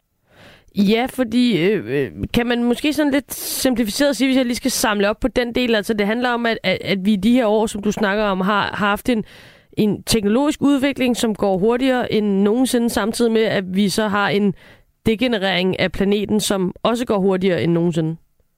Ja, det kan man godt sige, hvis man forenkler det. Det er, vi har to eller adskillige udviklingstyper, hvor er nogen kolliderer, og man kan sige, det der hele tiden er det, vi skal have mest opmærksomhed rettet imod. Det er selvfølgelig den klode, den natur, som vi selv er en del af. Det er det, vi nogle gange overser, de dyr og de planter, og herefter det klima og den temperatur, som det alt sammen resulterer i. Det er klart, der er ikke noget ved at være mennesker og have teknologi, hvis planeten Jorden, hvis dyrene, planter og mennesker får det dårligere og dårligere. Og der er desværre mange ting, der viser i disse årtier, at både dyr og planter og mennesker på visse områder, på visse parametre, får det stadig dårligere, hvor det jo var meningen, at vi alle sammen skulle have det bedre. Så der er for mig at se ingen tvivl om, at de negative konsekvenser af det, vi kalder den store acceleration, er ved at blive de dominerende, og derfor må vi handle for at få den store acceleration under kontrol, og måske i virkeligheden, som FN verdensmålene omtaler det, få den store acceleration til at blive til en stor transformation. Mm. Og Sten, nu har du nævnt det her begreb vækst flere gange. Jeg tror jo egentlig, der er mange, der vil sådan blive lidt varme i kroppen, når de hører vækst. Det er en god ting. Vi skal fremad, vi skal videre, vi skal udvikle os. Men jeg ved også, at man snakker i det her krydsfelt, som vi er inde på nu, om det, der hedder limits to growth. Altså, at der også er og skal være et loft over vores vækst, hvis det ikke skal krakelere fuldstændig. Er det også sådan, du ser det? Ja, det er det i meget høj grad. Vi har udviklet en vækstfilosofi, der indebærer, at intet kan vokse hurtigt nok. Der er ikke noget, der er godt nok. Der er ikke noget, der er stort nok. Og det vil sige, at alt drejer sig i virkeligheden om vækst. Det vil sige virksomheder, det vil sige politikerne, virksomhedslederne taler ustandselig om vækst. Og det, de mener, det er ikke sund, bæredygtig vækst. Det er ofte usund, kortsigtet, økonomisk, ikke bæredygtig vækst. Og det siger sig selv, at den form for væksttænkning, når vi kan se, hvilke resultater og konsekvenser den har, den kan vi ikke blive ved med. Så den form for simpel økonomisk vækst, som de fleste, men ikke alle vil jeg godt understrege, men som de fleste fortsat taler om, den kan vi ikke fortsætte med at have som hovedmålsætning. Det er vi nødt til at ændre. Og det er blandt andet det, som disse COP-møder handler om, og det er det, som FN's 17 såkaldte bæredygtighedsmål også handler om. Det er, at vi skal have denne simple, primitive væksttænkning, den skal vi have transformeret til, at det, der skal vokse, det, der gerne må være karakteriseret ved vækst, det skal være noget, der er godt for mennesker og dyr og planter. Det vil sige godt for naturen og for planeten. Mm. Således oplyst. Tusind tak, Sten, for at gøre os klogere på et komplekst emne. Tak for det. Tak skal du have. Og det var altså Sten Hildebrandt, professor emeritus i organisations- og ledelsesteori ved Aarhus Universitet.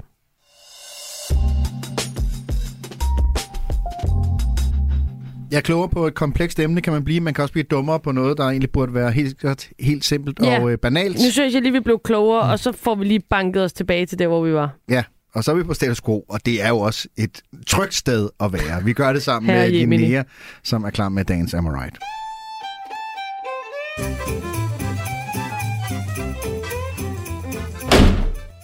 Am I right? Am I right?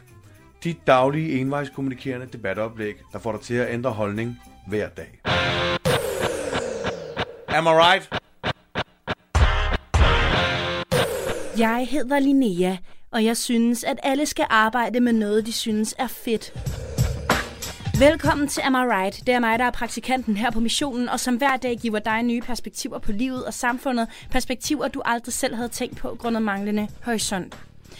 Jeg må bare sige, at jeg har altid syntes, at tirsdag var den mest meningsløse dag på ugen, fordi der er så længe til weekend, men det er ikke længere mandag, som trods alt har en vibe af, at det lige har været weekend.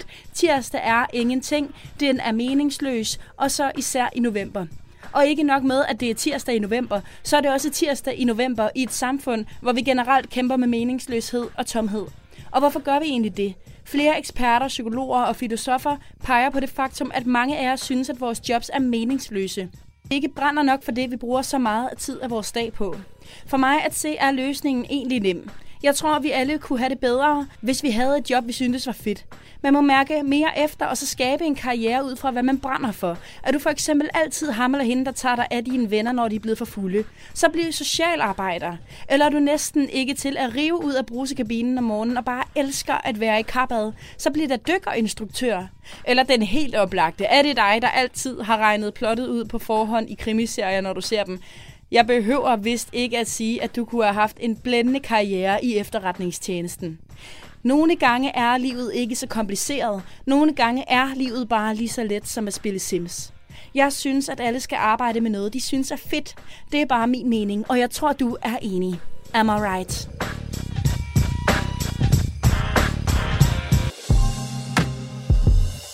Ja, lidt et gratis standpunkt, hvis du spørger mig. Altså, alle skal arbejde på noget, der er fedt, ja. Jeg vil ikke tvinge noget til at arbejde med det, de hader, men ja, sådan er verden nogle gange også.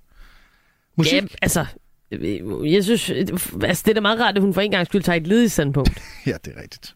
Som ligesom er nemt nok at tage. Nå, ja, musik, det skal vi have.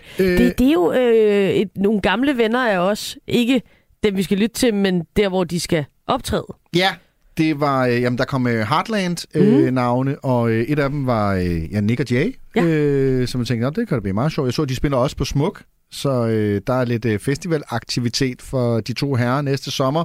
Og i den anledning, og for også at kaste... Der er jo ikke corona længere, så kan de komme ud og spille igen. Så kan de komme ud og spille igen. Og for at kaste lidt lys over denne mørke tid, deres nummer Novembervej.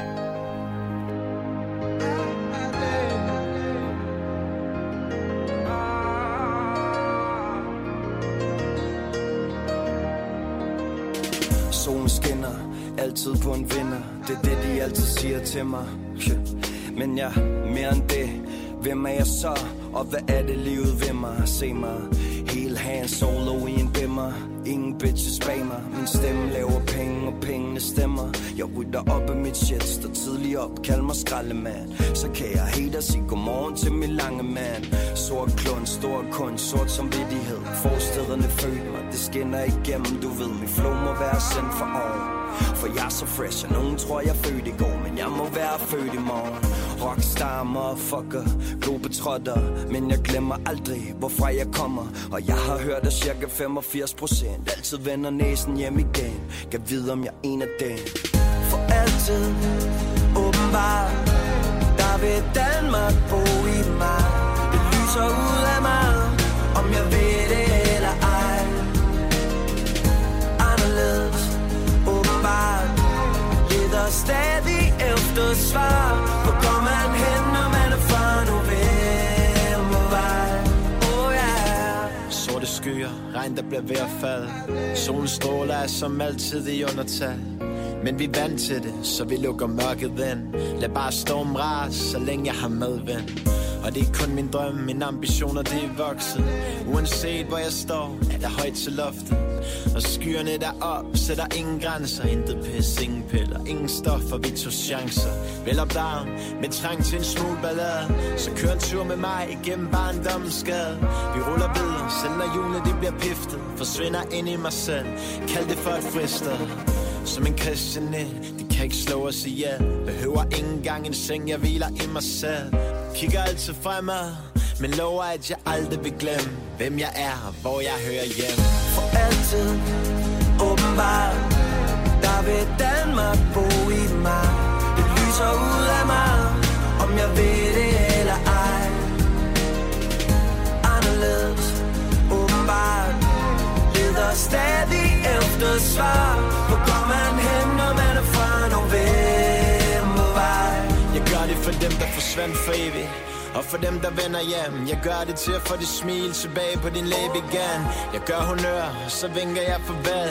Jeg gør det her fordi, at jeg vil gøre en forskel. Jeg gør det ikke for dollars, ikke for peanuts, ikke for jordnødder. Jeg gør det for love, for nyt liv, for jordmødre. Jeg gør det for de gamle, når de sidder hver for sig. Så de hver især kan mindes deres Novembervej. For altid, for altid, åbenbart, der vil Danmark bo i mig. Det lyser ud af mig, om jeg ved det eller ej. Oh yeah. Anderledes, åbenbart, leder stadig efter svar. Hvor går man hen, når man er fra Novembervej? Oh yeah. Hvor går man, hvor går man hen? Hvor går man, hvor går man hen?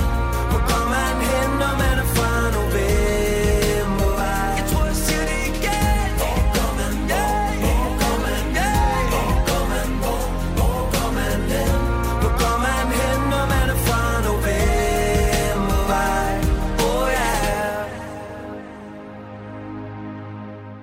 Novembervej her fra Nick og Jay, som altså spiller blandt andet Heartland og Smuk. Næste sommer, så kan man se dem på græs.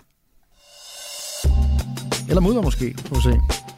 Ej, det bliver græs. Det bliver græs. Se dem på mudder. I nitiden i morges, der ramte vi altså den 8. milliard person her på jordkloden, og det er jo en hel del. Det synes jeg. Det føles sådan i hvert fald. Og det betyder jo også, at du ved, det bliver sværere at skille sig ud, og det synes vores praktikant Emma måske er en lille smule irriterende, tænker jeg, Emma, og måske kunne man gøre noget ved det, altså så man er lidt mere et individ i denne her sådan, masse af lemminger, som vi alle sammen er, men hvordan griber man så det an?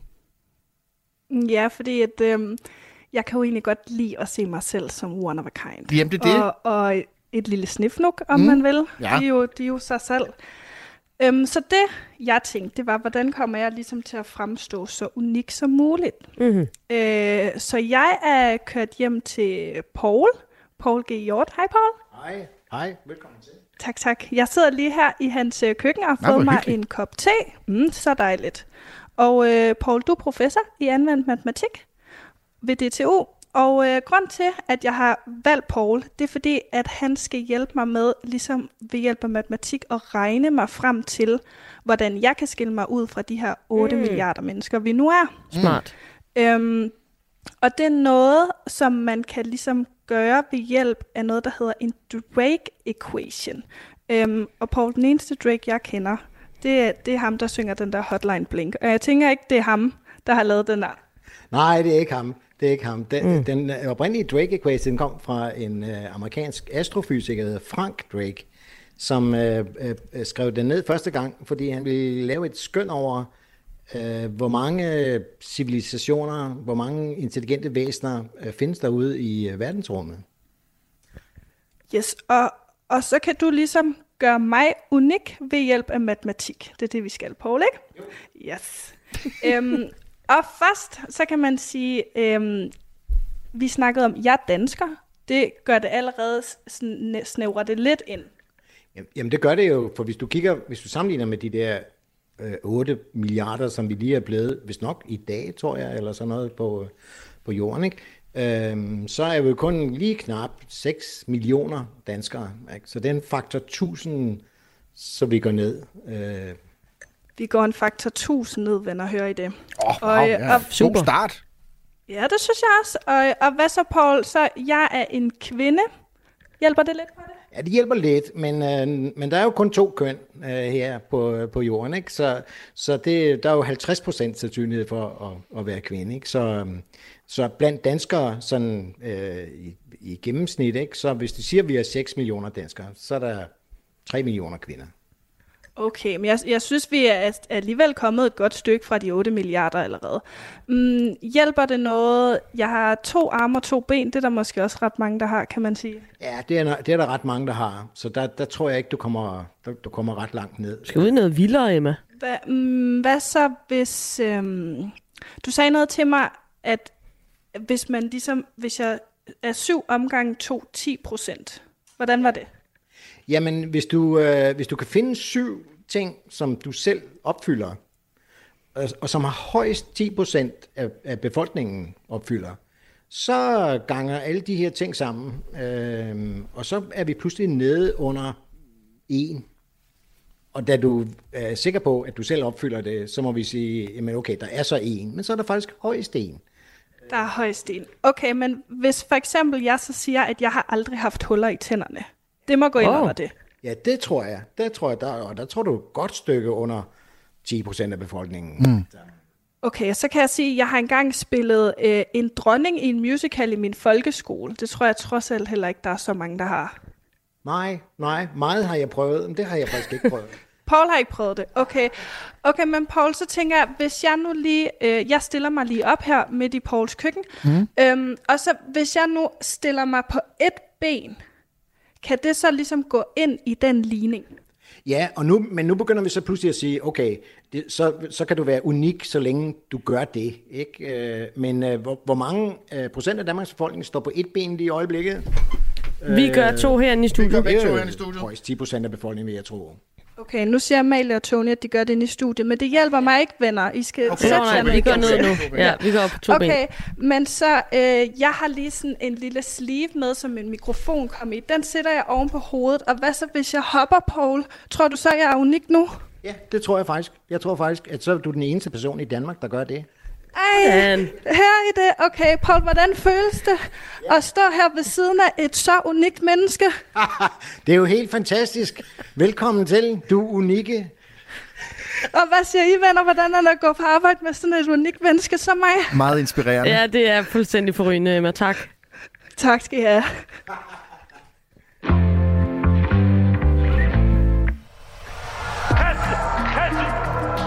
De blev født ud af kaos. Men blev den største politiske bevægelse i nyere tid. Og navnet, det er Dansk Folkeparti. En succes bygget på ekstrem topstyring. Jeg vil have Martin ud af Christiansborg. Jeg kan ikke finde mig i det der mere. Få hele historien om Dansk Folkeparti i podcasten Storhed og Fald. Du finder alle afsnit i Radio 4's app. Radio 4 taler med Danmark. Vi skal ud til vores kære reporter Rasmus, som jo simpelthen er gået fuldstændig lavpraktisk til værks omkring det her med, at vi er nu blevet 8 milliarder mennesker på planeten.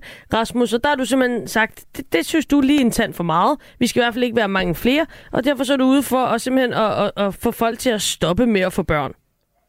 Ja, og jeg har faktisk gået... Jeg har gået lidt tilbage faktisk, her til hvor jeg begyndte min dag. Vi kan lige få lidt lyd på, så I kan prøve at se, om I kan gætte, hvor jeg er henne. Hvis jeg lægger den her op af mikrofonen her, så kan man mærke vibrationerne. Du er selvfølgelig gået tilbage på sexshoppen, din gamle gæst. Jeg har gået tilbage i sexshoppen, tilbage til Mathilde, fordi jeg kom til at tænke på Mathilde, og ikke kun fordi jeg kunne huske hendes sommerfugle-tatovering på brystkassen, men også fordi jeg kom til at tænke på hende, efter jeg talte med Niels og Arance. Det her unge par, som jo følte sådan et pres fra især den ældre generation. Du ved, forældrene, der gerne vil være bedste forældre, der sådan lægger pres på, at det er jo helt naturligt at få børn, så det skal alle selvfølgelig have, men de var jo lidt i tvivl, om de overhovedet ville have børn. Og Mathilde her er en ung kvinde, som ikke vil have børn, Mathilde. Hvorfor er det, du ikke vil det? Nej, det er jo ikke en fremtid, jeg synes, der er noget værd at få unger med ind i, og det er jo noget, jeg selv har set igennem min tid i hvert fald at været her. Det kan ingenting. Det er hellere bare at passe på vores planet og være sikker på, at den er safe, før jeg får børn ind i det her rode. Men der er jo måske nogen netop, som Arance også var inde på, det her med, at man kan godt føle sådan lidt et pres. Og det tænker jeg, det kan jo så være stemmen, der ligesom er med til at sige, det er meget, det er okay, hvis du føler, at du ikke har lyst til at skal have børn. Så på den måde kan vi være med til, at der måske er nogen, der ikke sådan, næsten ufrivilligt sådan, føler sig presset ud til at have børn, og vi på den måde får sat tallet ned, så det ikke bliver ved med at stige. Og sådan. Men kan du genkende det der, at der er sådan en forventning om, at jamen, selvfølgelig skal du da have børn, Mathilde? Sagtens, når jeg kan se min mor hækle en hel masse børnetøj til min niece, og at der forventes en hel masse hygge omkring det, og nu skal der endelig komme børn ind i familien igen.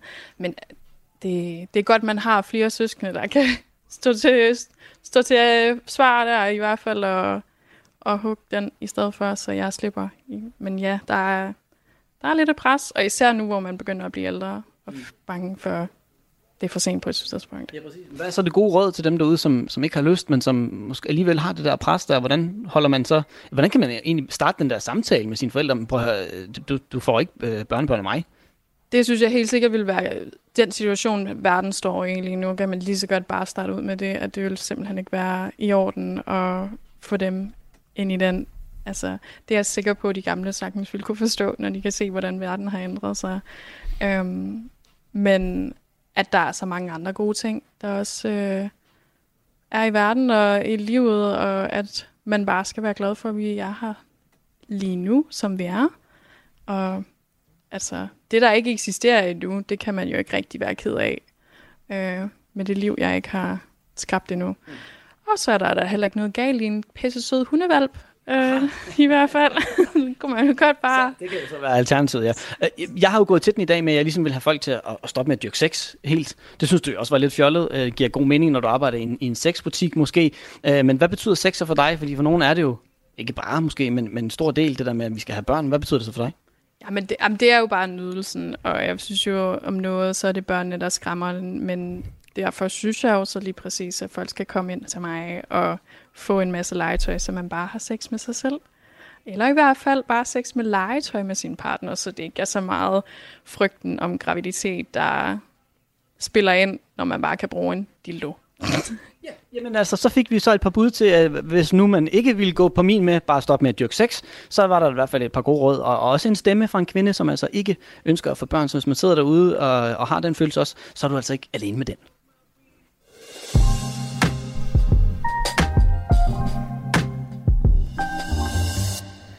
Vi har fået en sms på 1424. Der er en, som underskriver sig hofnar. Mm-hmm. Det er ikke min sviner til vedkommende. Det er egne ord. Hej Mission, jeres opgave minder mig om et spændende eksperiment navngivet Mouse Utopia. Kort og lang er musene i eksperimentet intet manglede, havde nok plads til udvidelse. Resultatet var, efter voldsom eksplosiv vækst ramte de et plateau, hvorefter befolkningsraten blev til et brat minus med en befolkning på 0 mus til slut. Okay. Og nu googlede jeg det bare lige, og det er noget, der er blevet lavet i forskellige omgange også med andre dyr og så videre. Så det er jo bare sådan, ja, det er jo det der lidt, det taler ind i det der lidt skræmmende billede, man også kan få af det her med, når vi bare bliver flere og flere mennesker, altså kvad dagens mission, som jo var at finde plads til alle. Det ved jeg ikke. Kan vi spille, end vi gjorde det i dag, Tony? Har vi fundet plads til alle?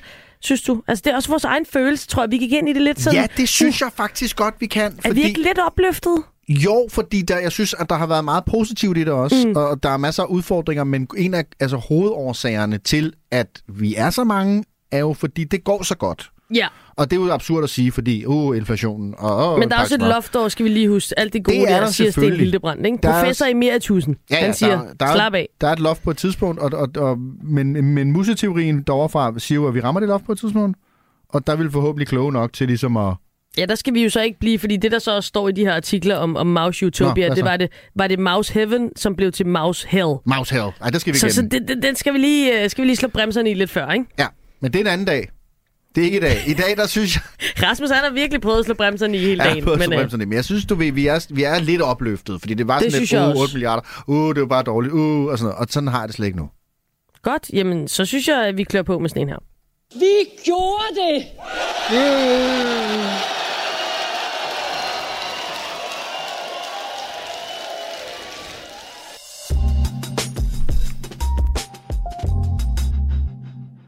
Vi tager lige en kort afstikker for at proppe hånden ind i det vipsebo, som er VM i Katar. En slutrunde, som vi jo har beskæftiget os en del med her på missionen, Tony. Vi er på boykotholdet. Det tænker jeg godt, vi kan varedeklarere.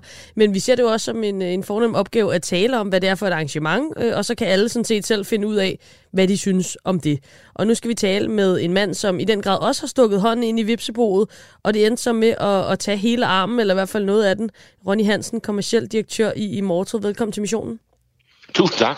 Ronny, i sidste uge, der laver du en række opslag på det sociale medier Twitter om VM i Katar og de fans, som tilsyneladende har fyldt Doha med fodboldfest her kort inden slutrunden.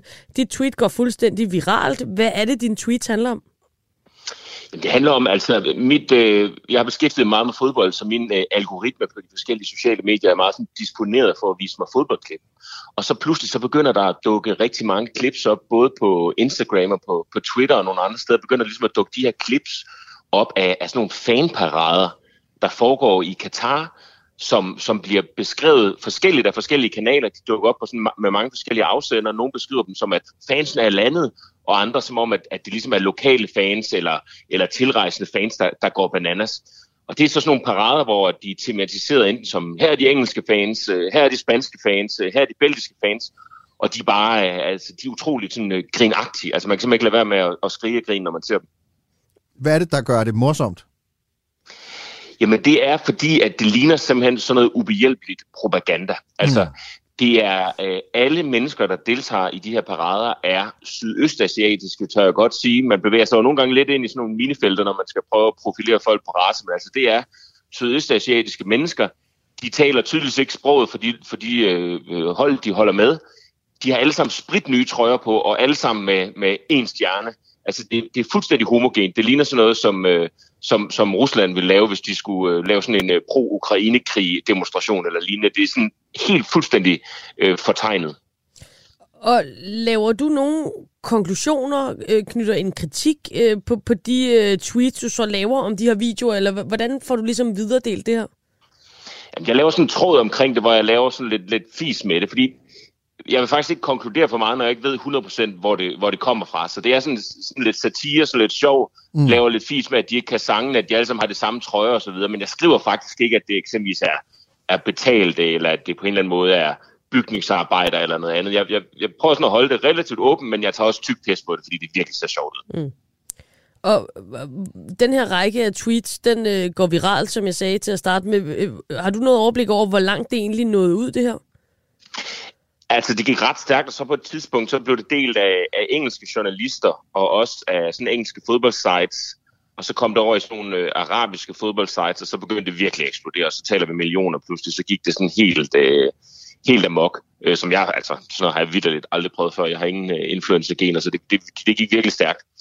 Og så begyndte der jo også at komme virkelig mange sådan, kommentarer, som gik i den anden rejse. Der var rigtig mange, der synes, det var sjovt, men der var også mange lige pludselig, der mente, at jeg var en stor racist, og at det ligesom dækkede over den måde, som Vesten så Katar på. Altså, at det også var et symptom på Vestens manglende forståelse af Katar. Prøv lige at uddybe den der kritik. Altså, hvad er det, der bliver argumenteret for der?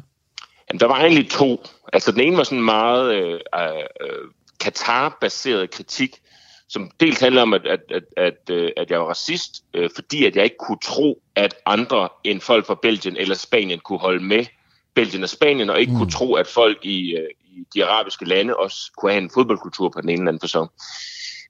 Og så handlede det jo om det der med, at jeg på en eller anden måde insinuerede, at de ikke var ægte fans, men var betalt, eller i hvert fald på en eller anden måde sådan, incentiveret til at komme, ikke? Hvor der var mange, der mente, at jamen, det var lokale, men de gjorde det af fri vilje, og de havde været fans af de her lande i mange år, og det var racisme ligesom at antage, at de ikke selvstændigt ville gøre de her ting, uden at regeringen på en eller anden måde incentiverede det. Og den anden var mere sådan en akademisk kritik, som blev ret omfattende, som særligt, det var sådan nogle UK-baserede akademikere, som mente, at det var et udtryk for sådan strukturelt racisme, at vi mente, at vi ejede VM i Vesten, og at vi simpelthen ikke kunne forestille os, at ikke-vestlige på en eller anden måde kunne have en fodboldkultur, uden at de var påtvunget det af staterne. Så de overlappede, men den ene var sådan mere nationalistisk stolthed, og den anden var sådan akademiseret antiracisme. Det er jo meget det modtryk, der kommer lige nu fra Katar, men så også, som du siger, fra akademikere rundt omkring i verden. Det her med, at kritikken af VM i Katar er udtryk for en racisme. Altså, hvad tænker du om det også med udgangspunkt i dine tweets her? Nå, men jeg tænkte over det, fordi jeg synes, at man skal være opmærksom på sine blinde vinkler, men omvendt så, efter jeg tænkte over det, besluttede jeg mig for, at det var det nok ikke alligevel, altså, fordi det bare var 100% fjollet, det der foregik.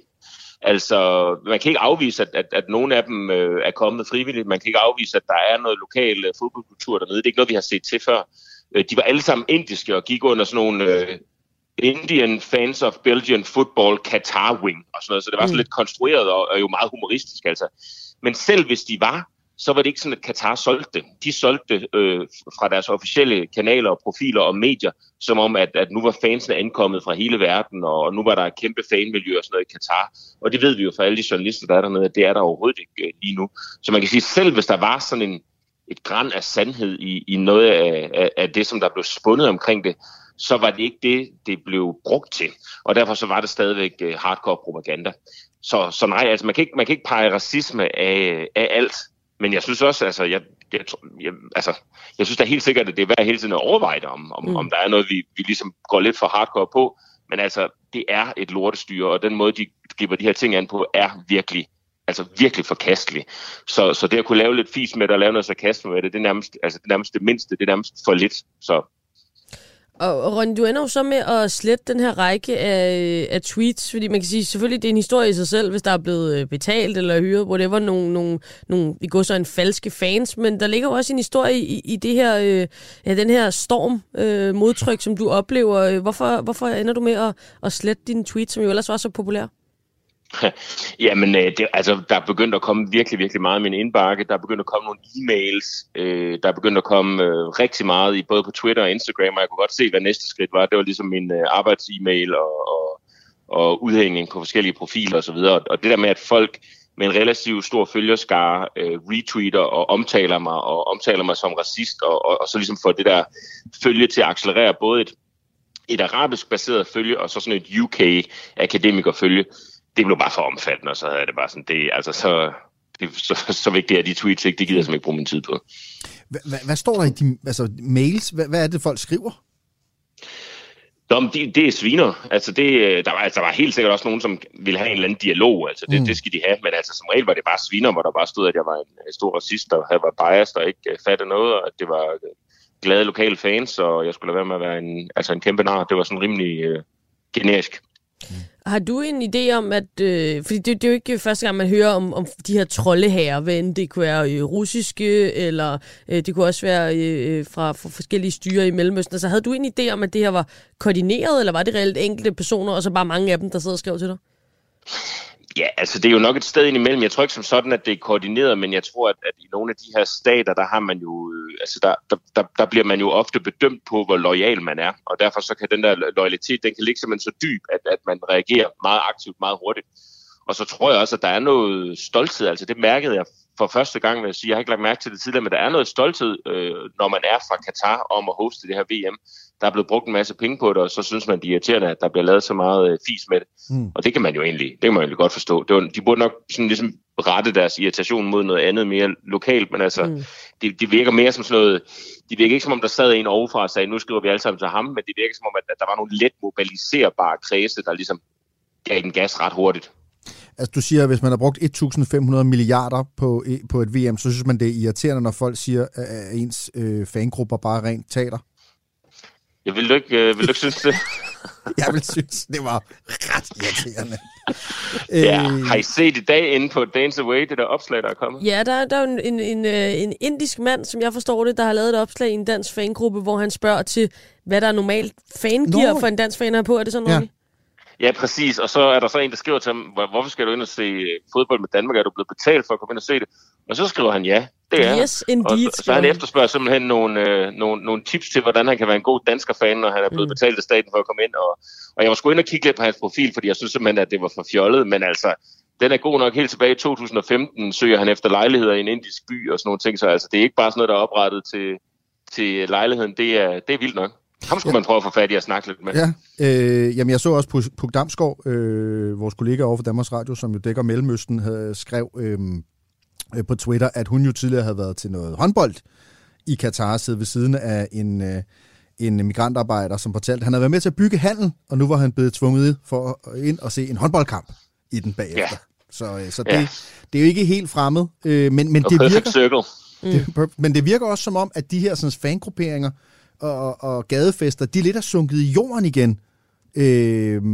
Jeg synes i hvert fald ikke, at jeg har kunne se dem sådan i medierne følge op på historien. Jeg undrer mig bare over, hvor pokker de blevet af, eller om Katar har fået, du ved, kolde eller de tænker sådan, okay, altså, jeg gik ret meget ned i det faktisk, og jeg blev også inviteret ind i sådan en WhatsApp-gruppe af en af dem, der den første, der ligesom udfordrede mig, ham gik jeg i dialog med, og vi havde egentlig en ret interessant samtale, og han forklarede det som sådan, at det var en specifik dag, hvor alle de forskellige fangrupperinger lavede en opvarmningsfest. Og derfor var det så den dag, hvor man så mødtes. Og han insisterede så på, at det var frivilligt, men eftersom de alle sammen havde sådan noget centralt produceret skilte, alle havde de samme trøjer og så videre, så det er selvfølgelig svært at tro, ikke? Men altså, som mit ræsonnement efterfølgende er, at man har lavet sådan en fan-dag, så har man sørget for at fylde det op med alle de mennesker, man overhovedet kunne på alle mulige måder at incentivere det, og så har man bare optaget og lavet så meget content til så mange forskellige, altså turismeorganisationen, fodboldorganisationen selv, forskellige medier, og så har de egentlig brandet det på den måde, de ligesom synes var bedst. Så nogle medier har sagt, at det var en tilrejsende fans, turistorganisationen har sagt, at det var eksisterende fans og alt muligt andet. Så man har solgt 20 forskellige versioner af den samme falske fan-dag. Hvis man er nysgerrig, så kan man jo selv finde klip på... Jeg fandt nogen på YouTube i går. Ja, det synes jeg, man skal gøre. Nu har du godt nok slettet af gode grunde din tråd, Ronny, men der er masser af klip ude på de sociale medier af de her fans. Du må selv vurdere, hvor ægte man synes så kan man jo lave sin egen lille domstol der. I hvert fald, Ronny Hansen, tusind tak for at gøre os skal du se fodbold, Ronny? Skal du se kampen? Ja, så er man sådan i tvivl. Det er virkelig et godt spørgsmål. Altså, jeg vil virkelig gerne sige nej. Jeg tror, jeg vil gøre mit bedste for ikke at se det. Okay, prøv at spørge os. Jamen, jeg tror godt, jeg ved det, men skal I se fodbold? Nej. Skal vi altså ikke. Jamen, det er lidt ærgerligt. Jeg godt. Ja, men jeg kender heller ikke nogen, der sådan for alvor glæder sig til det, selvom de skal se det. Jamen, det er jo vildt. Der er jo ingen hype, altså. Det er vildt nok. Ja. Der er ingen hype. Ronny Hansen, tusind tak for din tid, og tak for at udbrede de her videoer til alle os, der nåede at se med i den tid, det varede. Selv tak. Kan I have det godt?